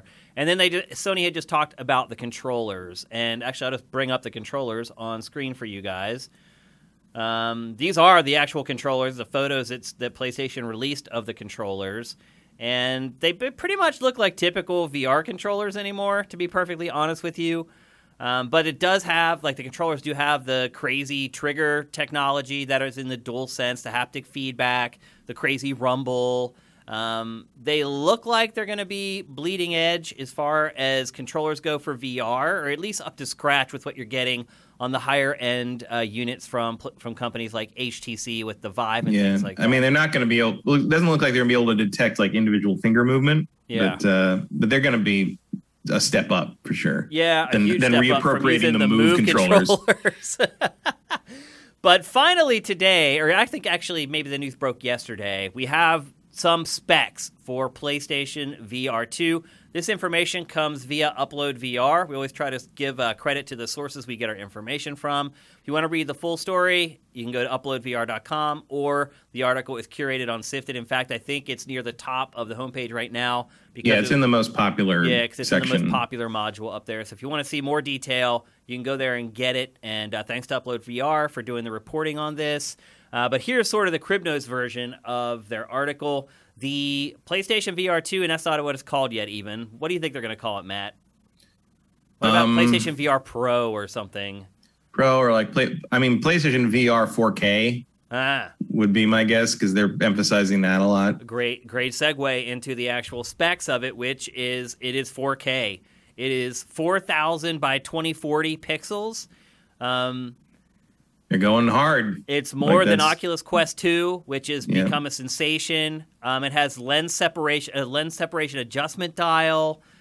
Here's really the big thing that could really pay dividends. It has what's called foveated rendering. And basically what that means is it can track your eyes and where you're looking, and it will make sure that it's only rendering the stuff that you're actually looking at in full 4K resolution, and that it will kind of blur the objects out of your field of vision that you're not looking at, which can free up tons of resources for VR, which is a big also deal. It's a better experience. That's a big deal. That's like one of my biggest complaints about like the Vive was that because it didn't know where I was looking, I could look over to one, if I didn't move my whole head and just moved with my eyeballs, I was looking at something that was out of focus. Yeah. Yeah. So this follows your eyeballs. And it's also important because what a lot of people don't realize about VR is you have to render everything twice. And that is a huge, huge suck on resources for a console or any piece of hardware that you're dealing with.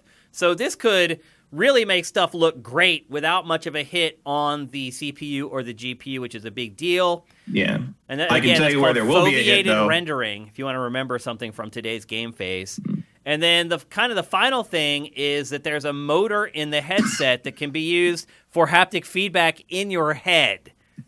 How do you feel about that, Matt? I mean, I guess as someone who's susceptible to sinus headaches, that might get turned off. Yeah, I don't know if I'm too excited about that feature, to be honest with you. I don't know if I want my head like vibrating and rumbling, to be perfectly honest with you. Yeah, I'm trying to think of like what. I mean, I guess you could just hit me in the head when I take damage or something. I guess that makes sense. I don't know. That'll have to be a case by case basis, I think. Yep. Some more details on the controllers as well. Of course, they both have analog sticks, and while it can't track individual fingers, it can sense finger positioning. So it's not like going back to PlayStation VR 1, but it's not quite up to scratch with the most advanced VR that you can get now. And then, as I said, the resistive triggers. So on the DualSense, you can do some cool stuff with those triggers, I bet. Yeah, and for VR especially, I think. Yeah. And then it also has a USB Type-C connection between the console and the headset. Now, that USB-C port on the front of the PlayStation 5 is starting to make a little bit more sense. Yeah, not just a place to plug your controller in to charge it. It was there for PlayStation VR all along. Yeah. Which is pretty Although fun. it does make whoa. I mean, I guess that's a pretty good breakaway position. Yeah. But I have visions of accidentally Ripping pulling the system off, and screwing up the port in the front. Not that. Well, yeah, because you do have USB stuff. But it didn't quite pull out, and the system fell over, kind of thing. Yeah, I was like, yeah, that's real. I mean, it probably won't. I mean, I'm sure the cord will be long enough to avoid that, really. But yep. I don't know. You have nightmare scenarios in your head. The other thing, of course, I'm concerned about is like, holy shit, this is going to be expensive. Like, this is going to be a very pricey unit. I mean, Quest 2 is $300, but that's Facebook taking a huge loss, Yeah. I don't know if PlayStation is willing to do that. It's lesser hardware, and it's wireless. I mean, it's wireless. You're, this has one cord, but still, it has a cord. That makes a big difference. I mean, was it Zuckerberg, like last week or the week before, that's basically said like he doesn't think wired VR is ever going to take off in any appreciable way? He did, yeah. And I kind of agree with him. I do too. I am very interested in this just because of the foveated rendering thing and how high resolution it is. Like you've got my attention. I don't think I am very indicative of the mass audience in that regard. I think the price is going to be terrifying on this thing. And while they still haven't shown any photos of the actual helmet, we do have like patent images that, kind of show what it is. And it's interesting too looking through this because one of these patents right there shows foveated rendering. It's right there all along. And we've had these patent images for months and months, and now like it was there all along, which is interesting. Well, I mean, to be fair, just because it's in the patent doesn't mean it's going to end up in the product. Right. But we could have had a clue that would be a feature that was going to be in it. Yeah.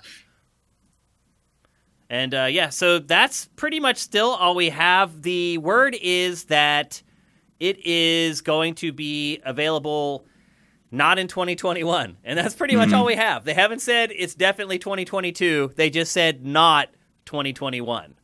Matt, do you think this is going to be successful? And for what price does it need to come in at for it to have a chance? No, and I don't think it matters. Yeah, because no. Yeah. So they ended up sure selling. It'll be fine. It's not like it's going to sell nothing, but I don't. I mean, Sony seems to be leaning into the boutique VR idea, and I don't think that's where the future is in terms of breakout sales. I mean, if they're gonna like manage expectations in a Yakuza style, like maybe it would be successful for what they're trying to do. But when was the last time Sony did that? Here's my question, Matt. How do you convince someone to buy this instead of Oculus Quest 2? Because let's be honest, it's got to be software. There's no way it's going to be less than $300. No way. Oh God, I don't think it's going to be less than $500. I tend to agree with you. So it's going to be more expensive than Oculus Quest 2. It is going to be tethered, and you need a $550 PlayStation 5 to use it. Right. I just think it's a terrible idea. It has to be software. There has to be stuff on this you can't play elsewhere, and you have to play. And Matt, I don't trust. No other way around it. Do you trust PlayStation to supply it with software? I sure the hell don't. I mean, we've lived through their handhelds. We've lived through the first PSVR. I think we know how this goes. Yeah. It goes just like the first PlayStation VR did, and the Vita did, and the PSP did. It gets supported for the first, 18 months. They realize they don't sell a ton of software, and then they slowly start bailing on it, and they start leaning on third parties to support it. I mean, That's the PlayStation way with stuff like this. And then you get an Iron Man game that takes forever to load 3 years later, and that's the end. Yeah. I just have very little faith in this. I admire PlayStation for trying to do this. The fact that it didn't give up. And look, the first PlayStation VR, the last figures we got were 5 million sold. And that was at the end of 2019. So my guess is they ended up selling 6 million. I think that's a pretty safe bet. I mean, the amount of R&D, cash outlay, and work to sell 6 million units of anything, I don't know, Matt. I think it's a terrible idea. I don't know why PlayStation's doing it. I don't get it. I don't know. I mean, I get it in a sense that, you don't want a separate unit. You don't want a separate pillar that is not tied to your console if you're Sony. It's just that I feel like that's not the direction this is breaking. That's not the way the world's going right now. I feel like they're trapped. They designed this 2 years ago before the Quest 2 came out, and now they're like, crap. I think internally they're not that aware. I think internally they believe they can change the course. They can make a better one that more people want. And people will come people will flock to the better item. But that in their own experience of success, that is not how it works. How it works. I know. I don't know. Their early successes with the PlayStation 1 and 2, they were the weakest systems on the market, but they still won because they were the more attractive, more convenient, more affordable options. I mean, I'll just put it to you this way, Matt. If I ever buy VR again, it's not going to be PlayStation VR. It's going to be Oculus Quest. It just is. And I think most people feel that way. My casual friends in central Pennsylvania have almost all bought Oculus Quest 2. One of them got it. Another one went over to his house and tried it. They went on Facebook, and they had a little conversation about it on Facebook, and everybody went and bought it. Everyone in my circle of friends there. I mean, I think that's the trend. I will never buy an Oculus, probably. I have zero interest in a system that ties my account to the Facebook account. Yeah. Especially with how wonky they are about managing that and how weird. I just don't have any interest. It's too underpowered for me. I definitely agree that wireless is the future, but not yet. That's Matt, too weak to me. This new PlayStation VR is only slightly more, or it only has a slightly higher resolution than Oculus Quest 2. Mm-hmm. I think Oculus Quest 2 compares with this. But the power is going to be there. Yeah. That's the difference. You're right. Absolutely. It's it's going to have it's going to be able to run stuff that was worthy of that resolution. Let's put it that way. That's true. But is there anything going to be worth playing? This thing, I mean, I'm halfway interested in this thing. The price scares me, but what you're saying there, appealing. You're going to need to show me some software. Yeah. Some real killer software. And the problem is have a hard time believing that's going to exist. They did that when they first announced the first PlayStation VR. If you just looked at the first month of marketing for that thing, it looked like it was going to be amazing. You're like, wow, really? They have this many games coming. And then they all ended up getting delayed, and half of them ended up being canceled, or they came out and weren't what they were supposed to be. Did Golem ever even come out? That's what I just said. Did Golem ever come out? I don't know. I don't remember if that was ever a thing. I think it finally did, but it wasn't. Yeah, I feel like it did. I think so, but I think it was a shadow of what it was supposed to originally be, and that happened with a lot of games for PlayStation VR. So. It came out in 2019. I would not be saving your money for PlayStation VR 2. I will just put it to you that way. The fact that we didn't even know that says something. I kind of knew that it had come out, but I also remember. I suspected, but I couldn't remember. Exactly. But that was 3 years later, Matt, after it had been announced. Like, it lost all its thunder by then. I think at this point, something like VR, you're probably better off leaving it to the people who are just doing VR. I don't know. Maybe that's just me. Yeah, but, I mean, I have a feeling that this is going to be the thing that teaches Sony to stay out. You know, Sony seems to have to fail twice before they realize to stay out of the... With handhelds, first the PSP, then the Vita. And it may be the same pattern, too. Like, because, look, the PSP did pretty well, and then the Vita cratered. PlayStation VR 1 relatively did pretty well. PlayStation VR 2 might crater. So you're right. It does seem like PlayStation has to fail twice before it kind of, at least it doesn't wait 3 times, I guess. One thing I did not know, this seems to have been somewhat scrubbed from the internet.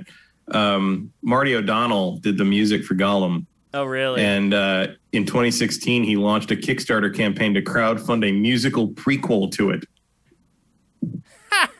Okay.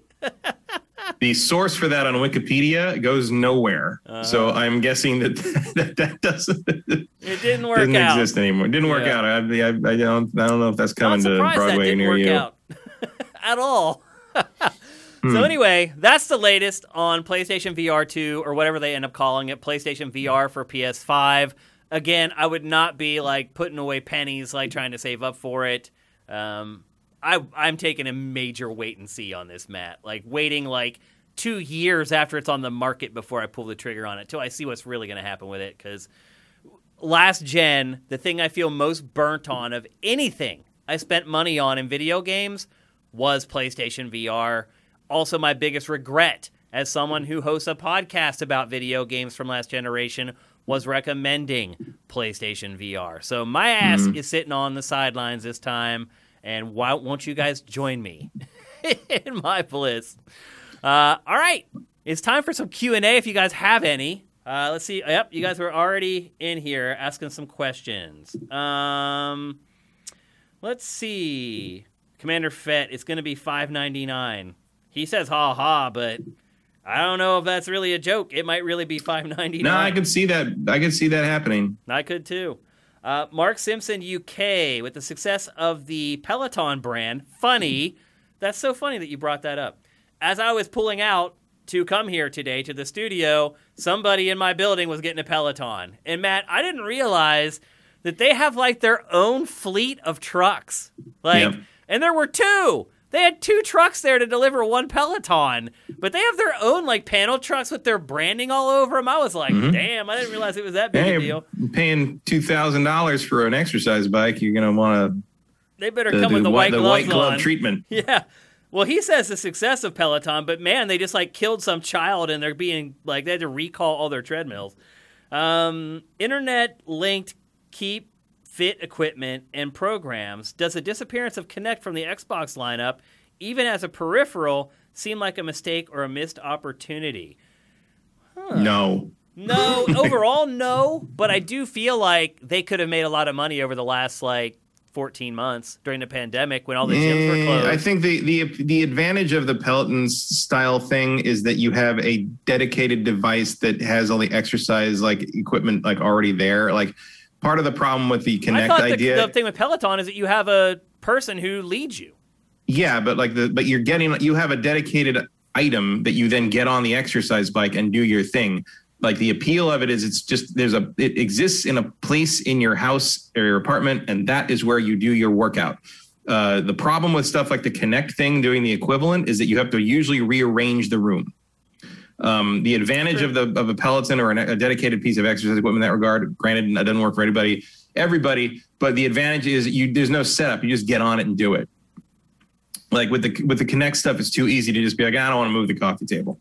Yeah. I'm not going to do that now. Yeah. That was the problem it ran into as a fun device, let alone an exercise device. Ring Fit Adventure has continued to sell very well during the pandemic. Well, Ring Fit, again, doesn't require much setup. Yeah. When I use it, I wouldn't move. I wouldn't move my coffee. I would just get behind my couch, and that was good enough. Yeah. Because the what you call it, Joy-Cons. Because the Joy-Cons don't necessarily need to be in sight of the Switch. they're all self-contained, like, gyros. Mm-hmm. Like if I had to do if they make you lie down and do leg stuff or whatever, if I did that and I was behind the couch, it was fine because it still knew where the controllers were. Like I didn't need line of sight. So that still worked. Like that was the problem. I mean, the real problem is that Kinect was crap. Like it didn't work the way it was supposed to. So look, if they had maybe launched a better camera that did what Kinect was supposed to do better than Kinect did, then maybe, but yeah, this is too much of a hassle. I still maintain that like trying to make the device multi-purpose is is the obstacle you're running into there. Like to some degree, people want their workouts to be in this place and their fun to be in this place, and you don't need to do two things. Yeah. And the Peloton stuff is adaptable to the point that like, and they're so focused on it. That's the other thing is like, I have a hard time believing that whatever like workout thing that Microsoft would have come up with would have been as full featured as what Peloton has. Frankly, I just wouldn't want to compete in that space right now. I wouldn't either. Yep. The peripheral space is expensive and risky. I mean, just look at all the peripheral companies that made like the guitars for Guitar Hero. They're all out of business now, like all of them. And let's not forget that the major lesson of the Xbox One was just do games. Yeah. Just focus on games. Yeah. Like doesn't need to be a set-top box, doesn't need to do ESPN, doesn't need to do all this extra shit. Just give me some games. And they're still trying to do that. They're still working on giving us some games. We're still in this weird limbo where Microsoft torpedoed their own ability to produce stuff, and they're just getting back on their feet there. So yeah, I don't think I don't think any lost potential from the Kinect was worth what it took to refocus Microsoft on what the Xbox needs to be. Next from El Guapo 3385. Any thoughts on Sony's partnership with Discord? None. I don't understand what kind of impact it would have that's really relevant to games or players. I don't know why Sony's doing it, because to me, I don't understand what it stands to gain from it. It's one of those things where you're just like, why? Maybe there's some master plan that I can't see. But as of right now, it just is like a blip on the radar. I don't even understand why it's happening. You have any insight on that, Matt? Nope. Yeah, me either. I had no idea. ETH Demon, how damaging do you think the Epic versus Apple trial has been for Epic to the rest of the games industry? All the video games industry dirty laundry is being put in public. I don't think it's been damaging to Epic in a lot of ways, because I think a lot of people have seen, if they haven't worked with Epic yet on Epic Game Store, that they're very generous. That they're paying these publishers and developers a lot of money. And I think for most people working in the industry, they've looked at that data, as we talked about it extensively last week, and they've looked at that data and they said, wow, okay, Epic's actually bending over backwards to help the games industry. So I think for the most part, and I honestly, I think probably most developers and publishers as well are probably on the side of Epic, because they also have to pay the 30% cut. So I think no matter what, if you're a developer or a publisher, you're probably rooting for Epic because you want a 12% cut instead of 30% cut. So all the dirty laundry that's airing out there, they won't care about that anywhere near as much as if Epic ends up winning and the cut drops to 12 or 15%. So yeah, I don't think anyone's like, oh my gosh, Epic, your skirt's showing, or anything like that. I think they're like, that's the crappy part. But look, Epic knew this. It knew it was going to happen. When it decided it was going to take it to court, it knew all this was going to come out. And Epic's very smart, as we all know. And if they're okay with it, then everyone else should probably be okay with it. That's my stance. We'll take one more because we're running out of time. Thank you, J. Reed Vic, for Twitch Prime. Because you did that, we'll answer your question. With all the notable departures like Ono-san from Capcom, Rod Ferguson from Microsoft, and now Jeff Kaplan from Blizzard. That was actually a surprise, man. He was like Mr. Overwatch, and he's gone. Is this the biggest sea change, exodus of major devs you can recall, or just the latest? It's just the latest. Yeah, it's just the latest. We were just talking earlier about Ken Lobb, and how he was a Nintendo icon. I mean, literally a Nintendo icon. He was in Nintendo Power magazine every month. He was the one doing all the interviews with publications back then. He was the forward-facing person at E3 that, you did interviews with, because Nintendo Japan, they didn't have translators and didn't want to do interviews. That was a big deal, and that stuff has been happening all along. I mean, there's just constant turnover. Reggie, who would have thought Reggie would ever leave Nintendo? And one day, you wake up, and Reggie left Nintendo. So it's just the nature of the beast. And it's not just games, it's just the industry in general. You have these people who, and I was never this way, Matt. Like, I was a VP at Viacom, and I wasn't like, okay, I'm VP now, and within 18 months I want to be SVP, and with 18 months of that I want to be CEO. Like, I never had like that thirst to climb the corporate ladder, because you get to a certain point in corporate America and you have like a reckoning. You realize that there's all this messed up crap that you have to deal with in upper management, and you have to make a decision like, do I want to get into worse than this? And like, I made the decision of like, if it happens, it happens. If it doesn't, fine. I'm not going to push for it. But there are people who their whole goal is, I'm a VP. Now I need in 18 months, I need to become an SVP, or I'm falling completely off track with what I'm trying to do here. Like, a lot of people are executives in the games industry. And so to expect there's people that just do not have, like, you're chasing the car and one day you'll catch the car and you don't know what to do with it kind of thing. We knew people like that. Yeah. Through all that stuff. It's almost like was it Elon Musk said something like this week or so, where he said something like, like everyone says like I have it so easy, but they're not the ones working like, 50 hours a day, like 7 days a week, 52 weeks a year. It's like, dude, you're the richest person on the planet. Quit.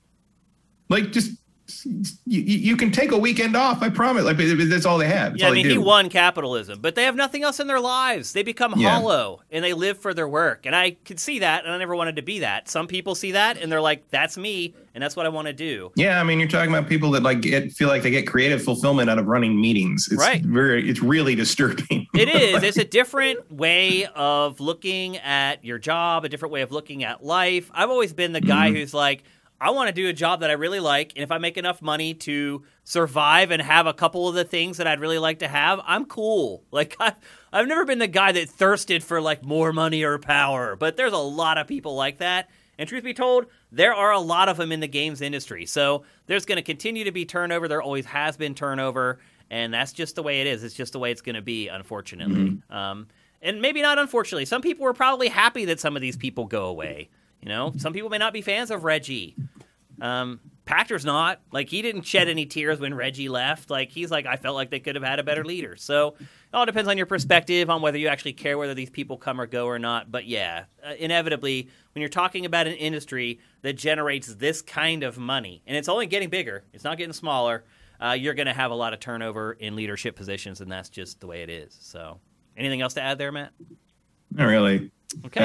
Unless they decide to form a super group, I don't think it's going to be a real too consequential. It does make me a little concerned about Overwatch's future, but yeah, I mean, that guy, I don't know if he worked on the game all that much, but he was a guy who hosted all their developer docs, and he certainly knew the game very well. It's just weird how Overwatch used to be sort of this ubiquitous thing, and now it's something I have to like look up to see if it's still going. Yeah, well, they're going to show a big chunk of gameplay from Overwatch 2 here soon, so should about kind of stoke the flames a little bit.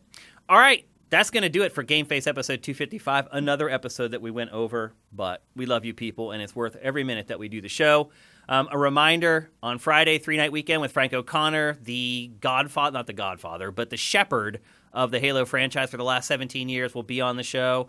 And then do not forget, on Saturday at noon Pacific, 3 p.m. Eastern, it's Ask Shane Anything, recorded live with our patrons who pledge $7 or more per month. If you're not there yet, you can jump over there and bump up your pledge and be a part of the show on Saturday. Please put something in your calendar and show up, because without you, there is no show. Let's see. If you're listening to GameFace... If you no show, there's no show. Exactly. If you're listening to GameFace on Spotify or iHeartRadio or Apple Podcasts or Google Podcasts, or you're watching the show on YouTube, would really be awesome if you go to patreon.com/sifted, that's SIFTD, and drop us a pledge. For just $4 a month, you get all our content early. Matt, I've realized of late that every other Patreon is $5. But I'm perplexed on how you bump it up that dollar, because we have not increased our price since we launched our Patreon like 2.5 years ago. So I'm thinking about like bumping it up, but I don't know how you do that without losing everybody, because it seems like they would have to consciously go and then repledge at that higher amount. It wouldn't just automatically And I wouldn't want it to just automatically bump everybody up an extra $1 a month. Like, I don't understand how that works on Patreon, but obviously it does somehow because people have done it. They've gone from 4 to 5 without any problem. So anyway, it's just something I'm looking into right now. We are lower than literally everyone else on Patreon at this point. So just looking into it. But for right now, you can pledge at $4 a month and get all our content early. And then if you pledge higher than that, you get special perks and rewards like being a part of Ask Shane Anything. If you want to find Sifted on Twitter, which you might if you're just watching or listening for free to know when the stuff goes up for free, you can find it at Sifted Games on Twitter. You can find me at Dinfire on Twitter. And you can find Matt at MKyle. That's MKEIL on Twitter. Thanks to everybody who was in the chat. Sorry we didn't get to all your questions. I see there's a ton of them down here. Actually, there's a whole lot that we didn't get to. Glottis021, thank you for Twitch Prime, coming in at the last minute there and getting it in. Apologize for not being able to answer all your questions, but hopefully that will just mean that you'll come back next week. We're here every Tuesday at twitch.tv/SiftedGames at 1 p.m. Pacific, 4 p.m. Eastern.